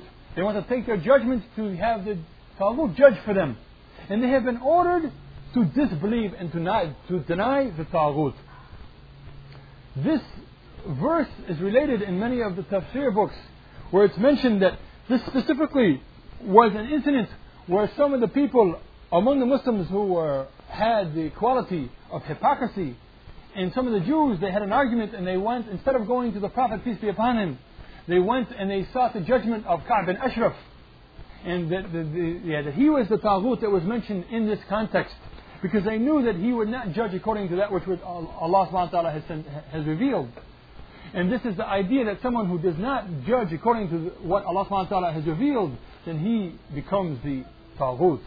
And he is the one who knowingly does not judge and does not govern and does not make the judgment according to Allah subhanahu wa ta'ala's message. And the message, of course, is to worship Allah subhanahu wa ta'ala. But by the very fact that he is ruling by other that which Allah subhanahu wa ta'ala has revealed, he becomes that these people worship him. And this is what was mentioned in the first session when in the hadith of Adi bin Hatim, when he said that these are the people that legislate other than what Allah subhanahu wa ta'ala has made, and they make what is halal lawful to be haram unlawful, and they make that which is unlawful haram to become halal, and then people follow them, and that becomes the form of worship of them, because they have made themselves into be a legislator. Just like a person who would come and says that I forgive sins, and the people will go and they will kiss his hand, and they'll believe that he is the one that if he says that you're forgiven, that you will be forgiven. This is often done in the Christian religion, where the Pope, he used to write what was the forgiveness of sins to the people who used to give a certain amount of money to the church or so on. And he would actually try to say that, okay son, your sins are forgiven. Or to believe that he has any other power, that actually a power which he does not have. And this are some of the forms where someone can actually put some person up to be in the place of Allah subhanahu wa ta'ala. Someone might not even know that he is becoming a Taghut. He may not even have the knowledge that he is becoming a Taghut, and he would deny it, and he'd give you 1,000 denials that I'm not a Taghut. But nevertheless, by some of those actions that he is doing, he is becoming and doing the act of a Taghut. And that's why the idea that someone should know what this Taghut is, because it is one of the conditions of doing the Tawheed. That Allah says that you must do the Kufr Taghut in order to do the Ibadat Allah. And to do the Ibadat Allah, you have to stay away from all forms of the Taghut. And the Taghut, it can be the Taghut of the Ibadah, where you worship someone like an idol. Because as Bukhari has mentioned the chapter of staying away from the Tawaghit, and he mentions that there was the Taghut of the tribe of Dos, Taghit al-Dos, which was the various idol of those people, and so on and so forth, that each tribe had its own idol. But it also can be a leader among them who they follow, like Ka'b bin Ashraf, where he was the leader and he would lead them astray to other than Allah's religion, which is the worshipping of Allah subhanahu wa ta'ala only, and following the legislated forms of worship and the legislated forms of obedience to Allah subhanahu wa ta'ala.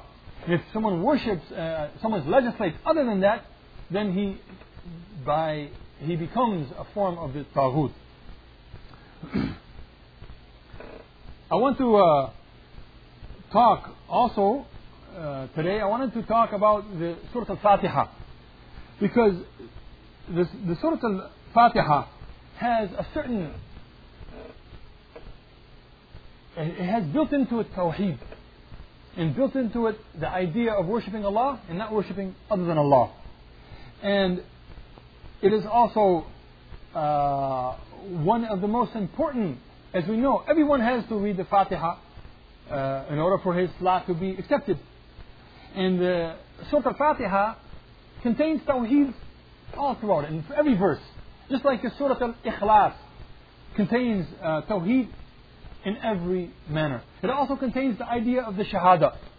The Shahada that there is no one to be worshipped except for Allah. And in the 4 points of the idea of having the knowledge and also in having the remembrance of Allah subhanahu wa ta'ala and having the continual proclamation of that knowledge and also the action of fulfilling that in the deeds. There's a hadith which is very famous about Surah Al-Ikhlas. It mentions that Surah Al-Ikhlas, Qul Huwallahu Ahad, is 1/3 of the Quran. 1/3 of the Quran. So the natural question becomes, if Surah Al-Ikhlas is 1/3 of the Quran, then what is this reality of Surah Al-Ikhlas? That all of 1/3 of the Quran is within Surah Al-Ikhlas. And what are the other 2 aspects of the Quran? Surah Al-Ikhlas, of course, is Tawheed, Qul Huwallahu Ahad, the idea that Allah is one. And the other aspect of Allah subhanahu wa ta'ala, or the other aspect of the Quran, is that it's an order to worship Allah subhanahu wa ta'ala. The first you have the reality that Allah subhanahu wa ta'ala is only one. And then the other thing that we have in the Quran is the order to order us to worship only Allah. Because the Quran, throughout the entire Quran, Allah says, "In Allah wa la tushriku bihi shay'a." And the third point is, what is the reward of those who worship Allah subhanahu wa ta'ala? When we look at the Fatiha, we realize that this is exactly the blueprint of the Fatiha. In the most simplest sense, that Alhamdulillah Rabbil Alameen Ar-Rahman Ar-Rahim Maliki Yawm Ad-Din, this is telling us who Allah is.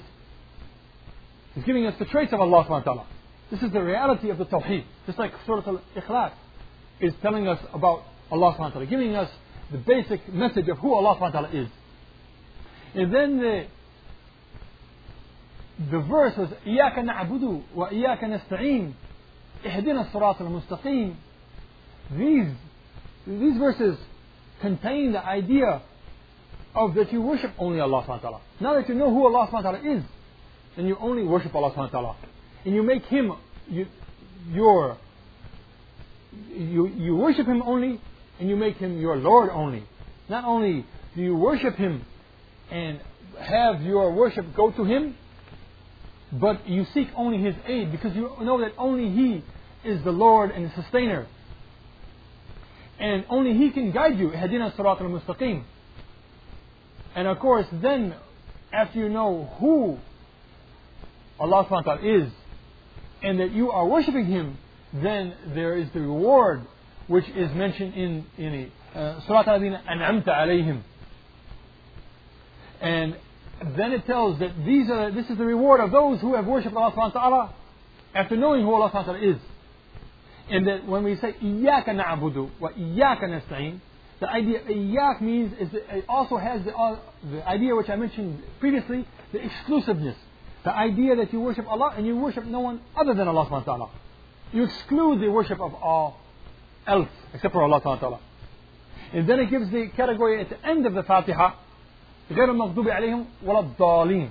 And this is the example of those who worship other than Allah subhanahu wa ta'ala, and they have either they do that through ignorance or they do that through disobedience, even though they know that Allah subhanahu wa ta'ala is the one who only should be worshipped. This 3 categories, the fact of knowing who Allah subhanahu wa ta'ala is, and then having the order to worship only Allah subhanahu wa ta'ala, and then the division of the people according to their worship of Allah subhanahu wa ta'ala. This is the blueprint of the entire Quran. There's the one verse in the Quran which sums up this entire idea, where Allah subhanahu wa ta'ala says, قل إن كنتم تحبون الله فاتبعوني يحببكم الله ويغفر لكم ذنوبكم. This one short verse gives the same idea in a very succinct form.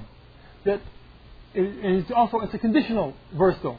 If you love Allah, then follow me. Then Allah will love you and forgive you your sins. The same thing when we say that verily, if you love Allah, and when you say that Allah, Alhamdulillah Rabbil Alameen, Ar-Rahman Ar-Rahim, Maliki Yawm Ad-Din, you are giving the traits of Allah subhanahu wa ta'ala, and the traits of loving Allah subhanahu wa ta'ala, and proclaiming your love to Allah subhanahu wa ta'ala. And then what is the consequences and what is the actual way of that? إِيَّاكَ نَعْبُدُ وَإِيَّاكَ نَسْتَعِينُ اهْدِنَا الصِّرَاطَ الْمُسْتَقِيمِ. It is the way of the Prophet ﷺ. Because the Sirat al-Mustaqim is the Sirat which the Prophet ﷺ taught. There's no other way to Allah subhanahu wa ta'ala except for the Sirat which he came and he taught. And this is the idea of ittabi'uni, then follow me, follow the Prophet.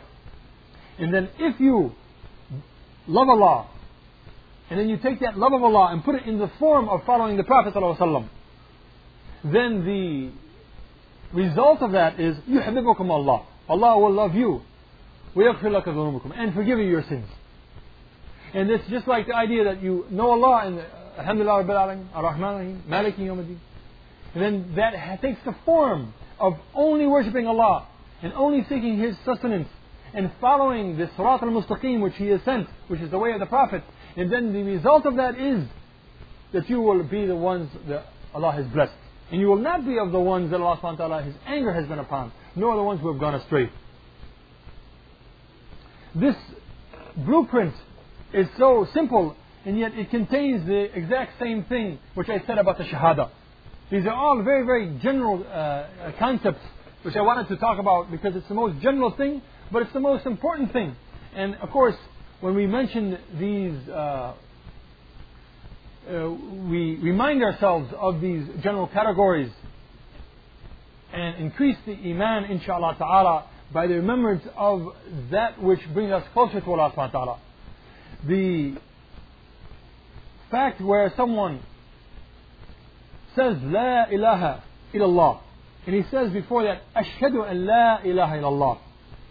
Of course, it has to contain, as I said, the knowledge of that shahada, and then after that knowledge, it has to be put into practice. The same thing where someone, when he says that if you claim that you love Allah, then follow me. And that following is actually the aspect of the action which someone continues to act out for Allah subhanahu wa ta'ala. Tabu'uni, the idea of following the Prophet sallallahu alaihi wasallam. And this is the same thing where ihdina as-sirat al-mustaqim, the similar idea of a path which Allah subhanahu wa ta'ala has made for us, which this is the path which will go to Allah subhanahu wa ta'ala.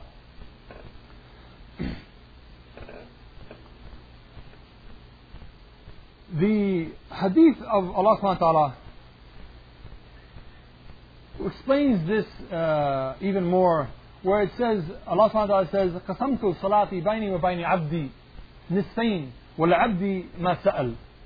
It says that I have made my prayer or my salat two parts between me and my slave, and for my slave that which he asks. قَسَمْتُ صَلَاتِي, which Allah subhanahu wa ta'ala is calling the Fatiha as-salat. Because why? Because it is a form of prayer. It's a form of dua. That's why at the end we say Ameen. Oh Allah, accept our prayer. And that's why it is the first and the most greatest of the surah of the Quran. Where it says, I have made the prayer between me and my slave two parts. So if my slave says Alhamdulillah, Allah subhanahu wa ta'ala says to him, my slave has given me praises. And if he says Ar-Rahman Ar-Rahim, then Allah subhanahu wa ta'ala says that my slave has repeated the praises. Athna alayhi abdi. Athna means to sing the praises over again, to do it twice. And then if he says Maliki Yawm Ad-Din, he says that Majadni abdi, that my slave has glorified me. These three things, of course, for Allah. Because these are things, as Allah said, that I have made my prayer between me and my slave. And so if he says, Alhamdulillah Rabbil Alameen, Ar-Rahman Ar-Rahim, Maliki Yawm Ad-Din, then these three things are for Allah. They are the praise of Allah, and the repeating of the praise of Allah, and the glorification of Allah. And then when the slave says, إِيَّاكَ نَعْبُدُ وَإِيَّاكَ نَسْتَعِينُ, then Allah subhanahu wa ta'ala says, هَذَا بَيْنِي وَبَيْنِ عَبْدِي وَلَا عَبْدِي مَا سَأَلْ. And this is between me and my slave. And what is mentioned that إِيَّاكَ نَعْبُدُ, this is for Allah subhanahu wa ta'ala. This is a section of this verse which is for Allah subhanahu wa ta'ala. That for me is the worship. إِيَّاكَ نَعْبُدُ وَإِيَّاكَ نَسْتَعِينُ, this is for my slave. Because the slave, he is the one who asks Allah subhanahu wa ta'ala for the aun, for the aid, for the sustenance, for the guidance. The rest of the surah is containing guidance and the ni'mah. And this is what Allah subhanahu wa ta'ala sends down to his worshipper. And then when the slave says, اهدنا الصراط المستقيم صراط الذين أنعمت عليهم غير المغضوب عليهم ولا الضالين, then Allah subhanahu wa ta'ala says, and this is for my slave, and for my slave that which he asks. This in the Fatiha, and also in the verse which I mentioned, the verse of Muhabba, which it says, if you love Allah, then follow me, Allah will love you and forgive you your sins. This is the same blueprint that we have, where it starts with the praise of Allah, and then the obeying of Allah subhanahu wa ta'ala, and then when you take the praise of Allah and the love of Allah, and then you add it to the action where you are actually worshipping Allah subhanahu wa ta'ala and following the way of Allah subhanahu wa ta'ala has made and legislated for you, then you will get the actual result, which is the ni'mat of Allah subhanahu wa ta'ala and the blessing of Allah subhanahu wa ta'ala. This is repeated over and over in the Quran. The same blueprint, the same form. إِنَّ الَّذِينَ آمَنُوا وَعَمَلُوا الصَّالِحَاتِ لَهُمْ جَنَّاتُ النَّعِيمِ. A very small verse, huge in the meaning. If you believe and do good deeds, you will have the blessing, the blessed paradise. Simple. As I say, that this concept is so simple and yet so crucial. Because if it's such a simple concept, that it's a concept that every Muslim should know. It's contained in the Fatiha. It's contained in many of the verses of the Quran. And it's contained in the Shahada itself. That the idea of knowledge should lead to action. And the idea of action with the knowledge, because action without knowledge does not have any value, because it can be misled action. And that's why the Imam Bukhari, he has this chapter in his book where he says, in the chapter of knowledge before deeds, that if you put these two combinations together, then you will get the reward, which will be the ni'mat Allah subhanahu wa ta'ala and the blessings of Allah. And the biggest blessings of Allah subhanahu wa ta'ala, that He will enter someone into the paradise. But of course, when I mention the verse of Muhabba, it is not only that Allah subhanahu wa ta'ala will enter into the paradise, because Allah subhanahu wa ta'ala mentioned, يُحْبِبُكُمْ Allah, Allah will love you and He will forgive you your sins. And if someone has the love of Allah subhanahu wa ta'ala, he has the love of Allah subhanahu wa ta'ala, Allah is loving him in this life, even before the hereafter.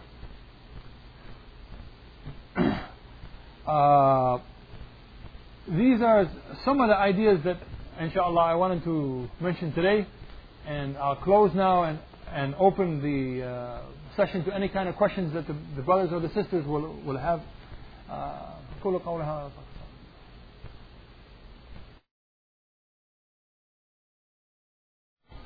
Bismillah ar-Rahman ar-Rahim. The brother is asking the question, what is the ruling about people who take the Shahada but they do not pray regularly?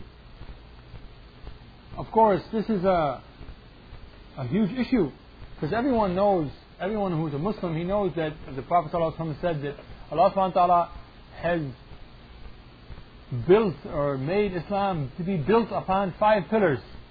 Bunya Islam ala khams, which means pillars. Everyone has agreed that the meaning is pillars. Ash-shahada in la ilaha illallah, wa iqamat as-salat, wa ita' az-zakat, wa sawm Ramadan, wa hajj al-bayt man istata' alayhi sabil. That Islam is built on 5 pillars, which is the testimony that there is no one to be worshipped except for Allah, and that the establishment of the prayer, and the paying of the zakat, and the fasting of the Ramadan, and the making of the hajj, whoever has the ability. So the question actually is not only the people who do not make prayer, also the people who do not, say the person he makes prayer but he doesn't pay zakat. What about the people who pay the zakat but they refuse to do fasting of the Ramadan even though they have the ability? Or the person who refuses to make hajj. I actually met a man one time. He had a firm conviction that he's not going to go to hajj. If Allah subhanahu wa ta'ala has mentioned that, or this hadith mentions that the Islam is built upon 5, and all of the ulama have agreed that these are considered the 5 pillars of Islam, which are arkan, then I just mentioned the examples of what a pillar is. A pillar is that which, if it is there, then that thing upon which it is sustaining is there. If you take away the pillar, then that thing, it dies, or it is not there anymore. This is the idea that I mentioned about someone in his life. If you take away his head or you take away his heart, he's not alive anymore. If you take away his arm or his hand or his eyeball, then of course he's still there. But he is maybe deficient. But to be more specific, the issue of someone leaving prayer is an issue that the ulama have looked upon, and there has been some different opinions. Some of the ulama said that these arkan, everyone agrees that if someone leaves the shahada, if he refuses to say the shahada, or he doesn't say the shahada, then of course this person is not a Muslim. Although there are some people that the question is, what if they add to the shahada? That's a different issue. Whereas the person who abandons prayer, then you have to ask, what does he mean? How does he abandon prayer? Does he just pray sometimes and doesn't pray sometimes? Or does he refuse to make prayer? Or is it that he makes only once in a while, only Salatul Eid, for instance? So it has to be the question of how does he abandon his prayer. Some of the ulama mentioned that if someone abandons even one prayer willfully, then he becomes a non-Muslim. He's done an act of shirk. Because there's a hadith that says, where it says that the difference between us and them is the prayer. Whoever abandons it, whoever leaves it, faqad kafar. And in one of the narrations, faqad ashrak. And there's also and there's other many of the arguments which prove that someone who abandons his prayer, he abandons he abandons Islam itself. Because if he has said that he believes in Allah subhanahu wa ta'ala, then he also believes in that which Allah subhanahu wa ta'ala has sent. And if he believes in that which Allah has sent, then he definitely believes that Allah subhanahu wa ta'ala has the major thing, the first thing that Allah subhanahu wa ta'ala has sent for a Muslim to do is to make prayer. And he knows that the Prophet sallallahu alaihi wasallam, he never abandoned prayer, and he mentioned prayer all the time. And this is the idea, is that if someone has made the shahada, he has actually witnessed something, and he's witnessed the details about that. I'll give an example about that. If someone he has iman billah and iman bil salat. Some of the ulama have said that as long as he does not reject salat, he rejects that a salat is incumbent upon him, he may do it sometimes and sometimes be negligent, that he's still a Muslim. But the question to be asked is that if someone believes in angels, for instance, he believes that there's angels, and he believes that those angels exist. He's believing in something which is a piece of knowledge, a piece of information. His belief is contingent upon affirming the reality of that existence. Whereas he says that he believes in salat, though, he's believing in something which contains an action that he must do, an order that Allah has ordered him to do. So if to believe in salat, he actually has to pray to prove that he believes in salat. If he refuses to believe to make salat, then he's actually denying salat, which is an act of kufr. And this is why many of the ulama have said, and it can be proven that this was the position of the Sahaba. Because we find many of the Sahaba mentioning that someone who leaves his prayer, he becomes outside the fold of Islam. Where we do not see any of the Sahaba taking the other position, which some of the ulama have said that if someone abandons Salat, that he remains being a Muslim, even though as long as he doesn't deny the incumbency of Salat. The same thing can be said for the Zakat actually. One of the major arguments that people have mentioned about the Salat is that Abu Bakr radiallahu anhu, when the tribes of the Bedouins, they refused to pay the Zakat, he fought against them. And he said, Wallahi, I am going to fight those which make a distinction between the Zakat and the Salat. And as Ibn Hajar has mentioned, that Abu Bakr was making a qiyas, he was making a form of analogy, that because they have made a distinction between Salat and Zakat, and just like if they were to leave their Salat, we would fight against them. I'm going to fight against them for leaving the Zakat similarly. And there's the hadith that verily I have been sent. And then there's other proofs, as I mentioned, which give this similar idea that that the Prophet has been sent for the people to worship Allah and to establish the prayer and to pay the zakat. And if they do that, then their blood and their wealth has been made sacred. In other words, it cannot be taken.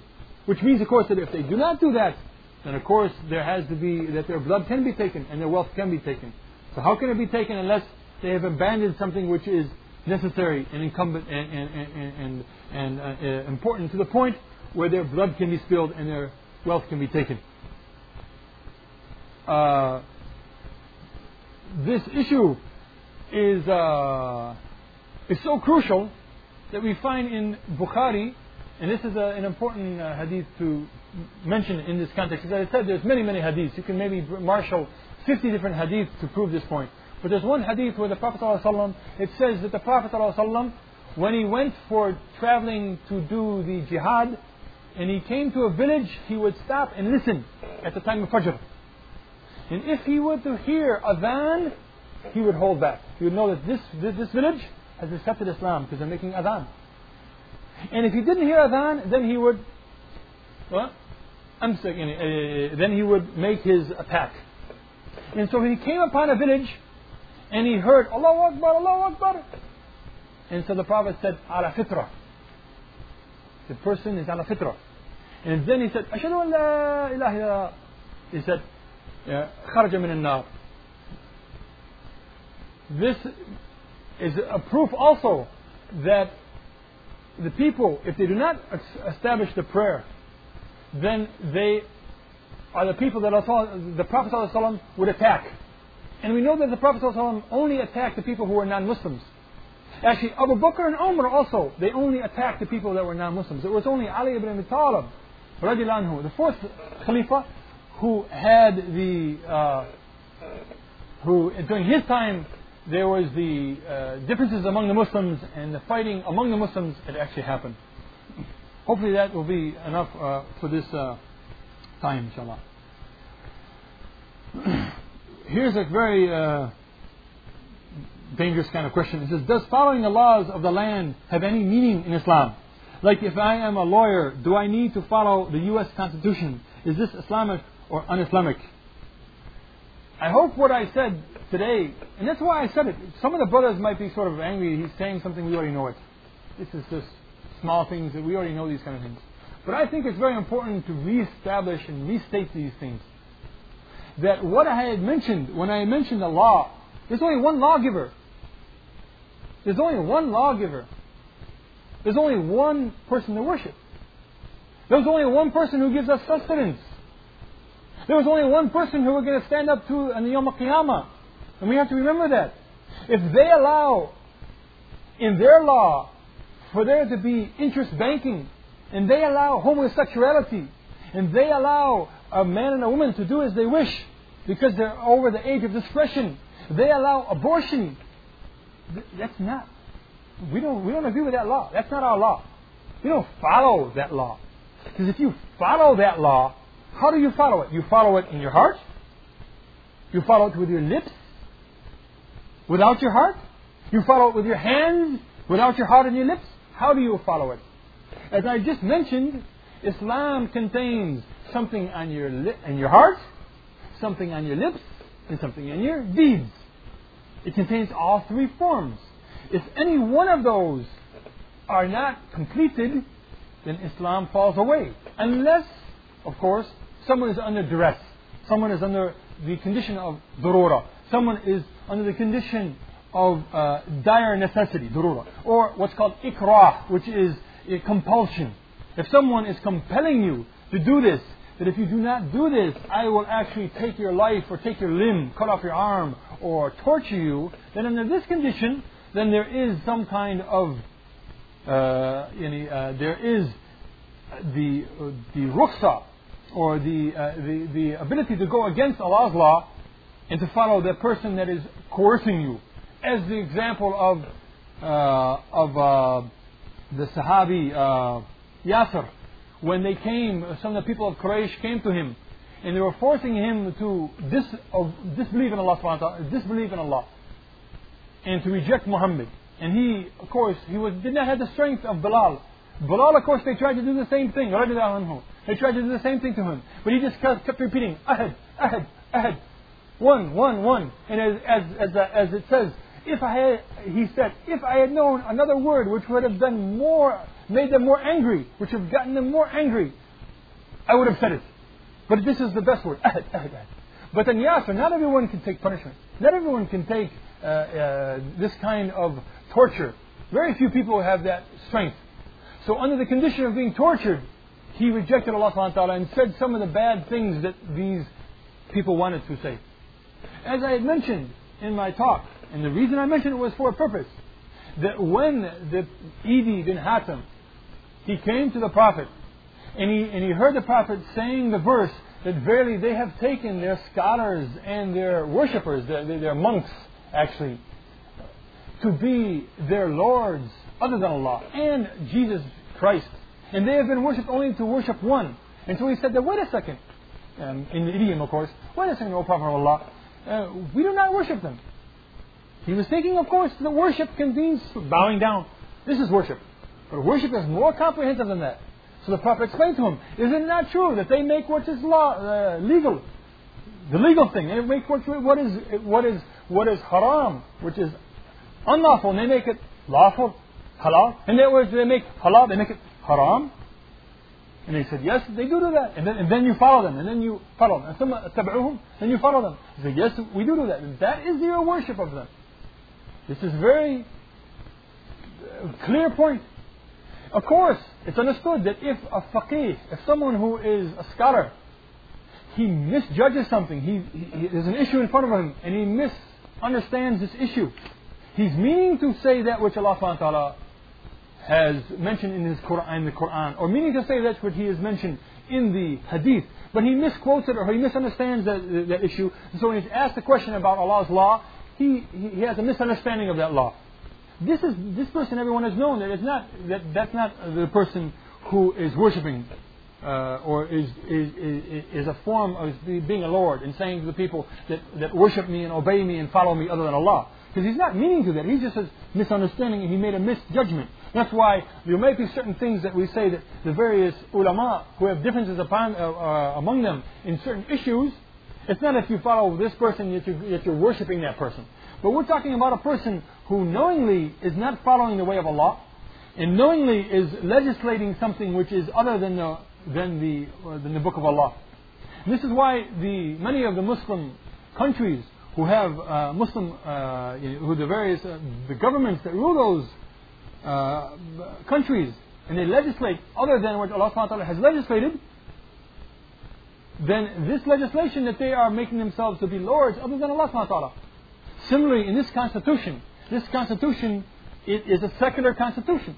It does not reserve the right of Allah subhanahu wa ta'ala to have any legislation. As a matter of fact, man legislates. There's the legislative branch And they legislate as they wish. That's why things change. That's why in a very short period of time ago, if anyone, which is a big issue nowadays, the homosexual acts and homosexual marriages and something like that, now it's become legalized. So if we follow that law or that point, then of course we've gone directly against what Allah has legislated and which the Prophet has clearly explained. So if a person is going to be a lawyer in this country and uphold the laws of this country, then that's a very, very serious affair indeed. Because the point that the Prophet ﷺ, did he come and did the Muslims fight for all those centuries in order to bring a different system of law other than Allah's law? Or should it be that the law of Allah subhanahu wa ta'ala should be in the land? The Muslims, we look around and we say, well, if this is true, then many of the constitutions even of the Muslim countries they do not allow Allah subhanahu wa ta'ala laws to be the law of the land. This is not going to be the case forever. Because we know that Allah subhanahu wa ta'ala has said that the Mahdi will come, for instance, that if Allah has just one more day of this ummah to be left, then He will make that day long and send the person who is the rightly guided person. And we also know that Jesus alayhi salam is going to return. It says that in the Prophet has mentioned the hadith where it says that verily it is about the time where Isa is going to come down and he will be al-hakam, he will be a judge, he will be a ruler actually, adil, he will be just, and he will kill the swine and break the crosses, because the cross is the form of the worship of the Christians. And then he will not accept the jizya. He will not accept the poll tax. Which means that he will not accept the laws of that which is around. It's not that he's abrogating the law of the Prophet ﷺ, because the Prophet is mentioning that this will be one of the acts of Jesus. So it's part of the Sharia of the Muhammad, peace be upon him. This is an issue which, as I said, that's why I mentioned in my talk that it's not very obvious that people worship idols nowadays. It's not a common thing. You'll see a person who will go to the Indian idol in the form of the elephant Ganesh, and worship him. People know about. But yet, the idea of worshiping men who come and legislate other than Allah subhanahu wa ta'ala has legislated, and agreeing with that and allowing that to continue, this is a very important thing.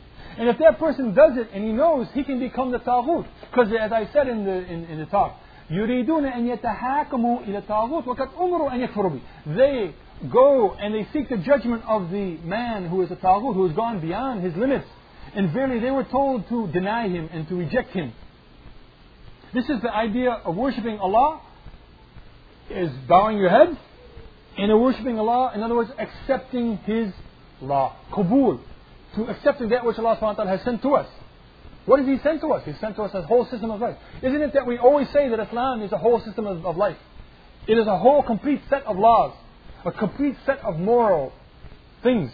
That's when we say to people that what is the Islamic stance on such and such a point. And I go back to the point of homosexuality. We say, well, it's very, very clear. What is the point about drinking liquor or having any kind of intoxicants? Islam is very clear. If someone allows riba and makes legislative, which is the practice of having interest, and allows the interest-based banks and makes the rules and legislations which govern those things and allows that form, it's different than people doing that act in a secluded area or in an unlegal fashion, which happened all down through history. Of course, there were people who were doing all kinds of sins, but it wasn't legalized. But to legalize those things become very, very dangerous indeed. And if a person is doing it and knowingly doing it, then he can become a form of Taghut. And if a person knowingly allows and goes to seek those people's judgment, then he can become one of the people who seek the judgment of the Taghut. And it's nothing that we should be scared about in declaring either. It's something that should be known generally, because the Prophet, because Allah subhanahu wa ta'ala has said that verily we have sent in every nation a prophet to with a word, to worship Allah and stay away from the Taghut. Staying away from the Taghut, every ummah has said, and every prophet has said. So of course we have to know that this is what, Adam and Noah and Moses and Jesus and the Prophet ﷺ, all of them have come with the same thing. And the Taghut can be this form of the legislation and the laws which are other than Allah's laws. Any questions about this point? Anything more? I can feel the question even verbally. We'll continue. There's a few more questions, inshallah.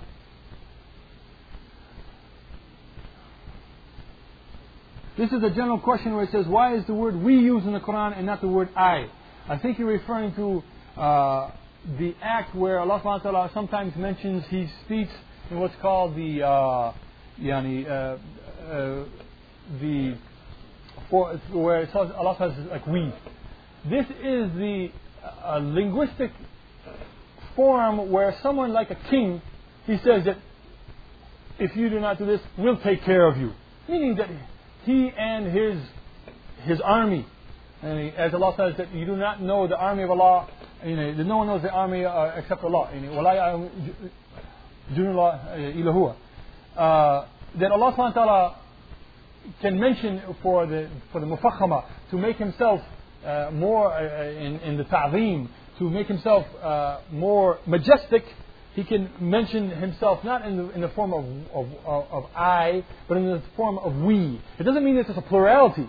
It just means, like as I said, similarly the way a ruler, a master, a lord would say that he or we will take care of this situation, meaning he will send someone from his legitimate authority to take care of that situation. Allah subhanahu wa ta'ala, the crucial thing to remember is that when we worship Allah, we worship Allah as Him. That's why it says, فَعْبَدُونِي, then worship me. He doesn't say us ever in these verses. But when He sends down His sustenance, when He sends down His power, when He sends down His punishment, then He can send angels to do that. His lordship can come through the agency of intermediaries, in other words. But the worship of mankind up to Allah subhanahu wa ta'ala only goes in the words, in the idea of one.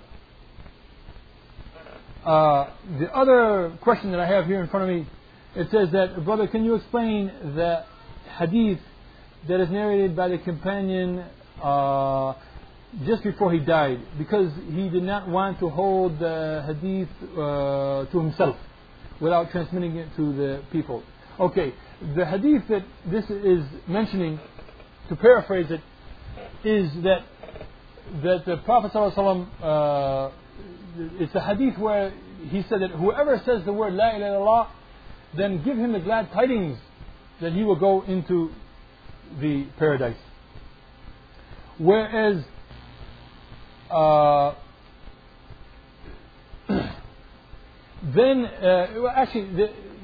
there's the narration where the Prophet ﷺ was sitting in the in a hadiqa, or in a garden, and he said to one of his companions that whoever you meet at the door and he says La ilaha illallah, then give him the glad tidings of the paradise. And then he did this, and it was Umar, and Umar hit him. Hit him very hard. It was Abu Hurairah, excuse me. This is another hadith, but of the same meaning. I just at this moment, this is what I remember. And so he came back to the Prophet and said, Prophet of Allah, do not tell the people of this reality, that if they say La ilaha illallah, then they're going to go to the paradise. Because if you say that, then they'll lean on that idea. They'll give up doing the deeds, and they'll take they'll become lenient and think that just by saying this word itself, they will go into paradise without doing the deeds. Let them do deeds and worship their Allah subhanahu wa ta'ala, and worship Allah subhanahu wa ta'ala as they can. And so Mu'adh, he took and the idea that it's the same idea that I was mentioning, that if people think, it's a common idea that if people think that if Allah subhanahu wa ta'ala, if you can go into the paradise by only saying Ashhadu an la ilaha illallah and without doing deeds, then people by naturally they become lazy and they become negligent And they think that even if they become negligent, it won't matter, because just by saying Ashhadu an la ilaha, they're going to go into the paradise. So Mu'adh, he was, the hadith is not connecting in my brain, that Mu'adh, he related this hadith in order to explain to the people that this hadith is from the Prophet. And if someone does have, before he dies, he says the word Shahadu an la ilaha illallah, and he does do this testimony, along with the various conditions that I mentioned, then he will go to paradise. But he did not want to tell that generally among the general population, because they, by their nature, if they think that only by saying it and not doing the deeds which it encompasses, and the deeds in which it implies, that they'll become negligent about their other duties. And there's another hadith which says that verily the degrees of paradise are 100 different degrees. And let the people do all the good deeds that they can in order to go closer to Allah subhanahu wa ta'ala. Because the closer you get to Allah, the farther away you get from the hellfire. And the farther away if you get from the hellfire, the closer you get to Allah. So the person is not as if he just, because he knows that la ilaha illallah, okay, I can just stop doing deeds and sit on that one fact or on that one deed. Because there's all the deeds are the ones that bring you closer to Allah subhanahu wa ta'ala. This is another question where it says, some Muslims consider some scholars to be saints as the intermediaries to Allah. Does this negate their tawheed? There's something that negates tawheed, and there's something which would weaken tawheed. If someone makes an intercessor between him and Allah in any form of worship, then he has negated his tawheed. If he takes as Lord other than Allah, then he has negated his tawheed. Because if someone, for instance, takes someone to be a saint, and he is an intermediary, he's between him and Allah in his worship, then indeed, if someone, I'll give the example, if someone thinks that this saint can give him health, he has bad health, say he has some kind of sickness, and if he goes to this saint, and this saint, he makes a supplication to heal him, of course, the person thinks that he owns healing. He has the power to heal. He's thinking that he has the quality of being Lord, of being God, in the sense of he can create healingness. He owns the fact that he can heal. He has the power to do that. But his asking him to do that is a form of worship. So he bases the asking on the belief that he has the power of that lordship. So it's connected to the idea that he believes in the rububiyyah of that saint, in that one fact. That's, for instance, of the fact that he gives health, for instance. Or in this sense, that he is an intermediary to Allah. This question might mean that, in the sense that the people that would go and say that this saint, if I pray to him, then he'll pray to Allah to forgive me. And this is a very common thing. They take him to be an intermediary in this sense. The Prophet ﷺ this sometimes is called a tawassul, the idea of a wasila.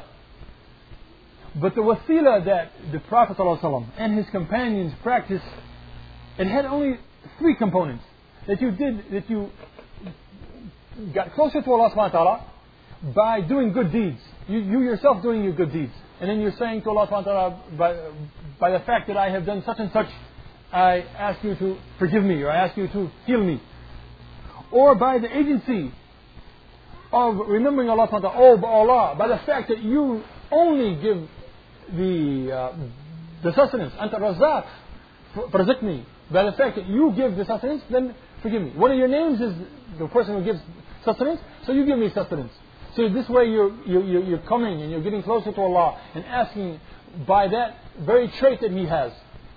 And the third matter is that you would ask someone else, you would ask a Muslim, oh Muslim brother, make dua for me. That's allowed for someone to ask your Muslim brother to make your dua for you. And to call upon Allah to heal me, or to sustain me, or to give me something like this. But that is conditional. That number one, that person has the ability to call out. In other words, he has the ability to call upon Allah. A person who is dead, does he have that ability? A person who is dead in his grave, does he have that ability? When we go to a grave, we're supposed to call and make dua for the forgiveness of that person. When we go and we say that the Prophet ﷺ said that make your salams to me, because verily your salams, sallallahu alayhi wa sallam, come to me. And Allah subhanahu wa ta'ala gives my soul back to me such that I can return your salams to you. The hadith of the Prophet ﷺ, that say salam to me, because Allah subhanahu wa ta'ala has given me, that when you say your salams to me, sallallahu alayhi wa sallam, Allah subhanahu wa ta'ala returns his soul into his body so that he can return your salams. This is the hadith, is well known in the Sahih. This shows that Allah subhanahu wa ta'ala has given the miraculous nature of the Prophet, and everyone has agreed that this is only for the Prophet, it's not for other people, that he can return your salams. Does he accept your other prayers? O Prophet of Allah, it's only for salams. Are we saying that the saints are greater than the Prophet ﷺ? That these saints in the grave, that we can call on this saint, and he's going to and make him an intermediary between yourself and Allah. This is actually a person of someone who's calling on someone other than Allah, and this is a form of shirk. And this is why we say that the people sometimes, by a little bit of misunderstanding of a little bit of this tawheed, a little bit of this shahada, a little bit of i'budullah wa la tushrik bihi shay'an, worship Allah and do not worship other than Allah. But a little bit misunderstanding of what is the nature of Allah's lordship, that it includes legislation, the right to give the law, and only He gives law. All man law is false. If people just misunderstand these things a little bit, sometimes they may be doing a form of innovation or a form of shirk, and they do not even know it. That's why it's very, very dangerous in this manner. So if anyone makes someone as an intermediary between him and his worship of Allah, then he's done a form of shirk. This is exactly what the Christians do. They take Mary, or they take Jesus, or they take the other saints to be saints, and to be gods other than God. Because a God is that which is worship. You direct your worship to Him. The saint that was in the grave, for instance, you have taken him as an object of worship by the fact that you called to him, "Oh, so and so, give me, for instance, health." But you've also taken him to be a Lord, to be a Rabb, to be a Lord, because you think that he has that power. So it contains both forms of shirk. The shirk of ascribing a partner to Allah in His Lordship, and the shirk in the fact that you are calling upon other than Allah, or doing any other form of worship to Allah. And this is a very famous thing in the Muslim world. We have many places in the Muslim world where people actually do this. As I think many people of the Pakistani background here in the masjid, they may have heard of Dada Ganj Baksh, the famous grave of Ali Junaidi in Lahore, where the tawaf around his grave, it never stops, and people always are making prayer to the grave and giving him money and so on and so forth. And this is the example of making him an intermediary. And they say, Dada Ganj Baksh, he is something that gives you. He gives you. He's the one who gives you something from his kanz, which is his treasures. Whereas we say in the Prophet himself and all of the Sahaba, they did not own anything of them and themselves. Even their iman, even their belief is a gift from Allah subhanahu wa ta'ala. So how do they control anything? The Prophet says that all of our hearts are between the two on the fingertips of Allah subhanahu wa ta'ala. He can roll them this way and that way as He wishes. In other words, towards belief or towards disbelief. So even the belief or even or the disbelief is the gift of Allah subhanahu wa ta'ala. So how can a saint give anything when he does not control anything? Any other questions? Inshallah. Jazakum Allah khair. Subhanakallahumma wa bihamdika.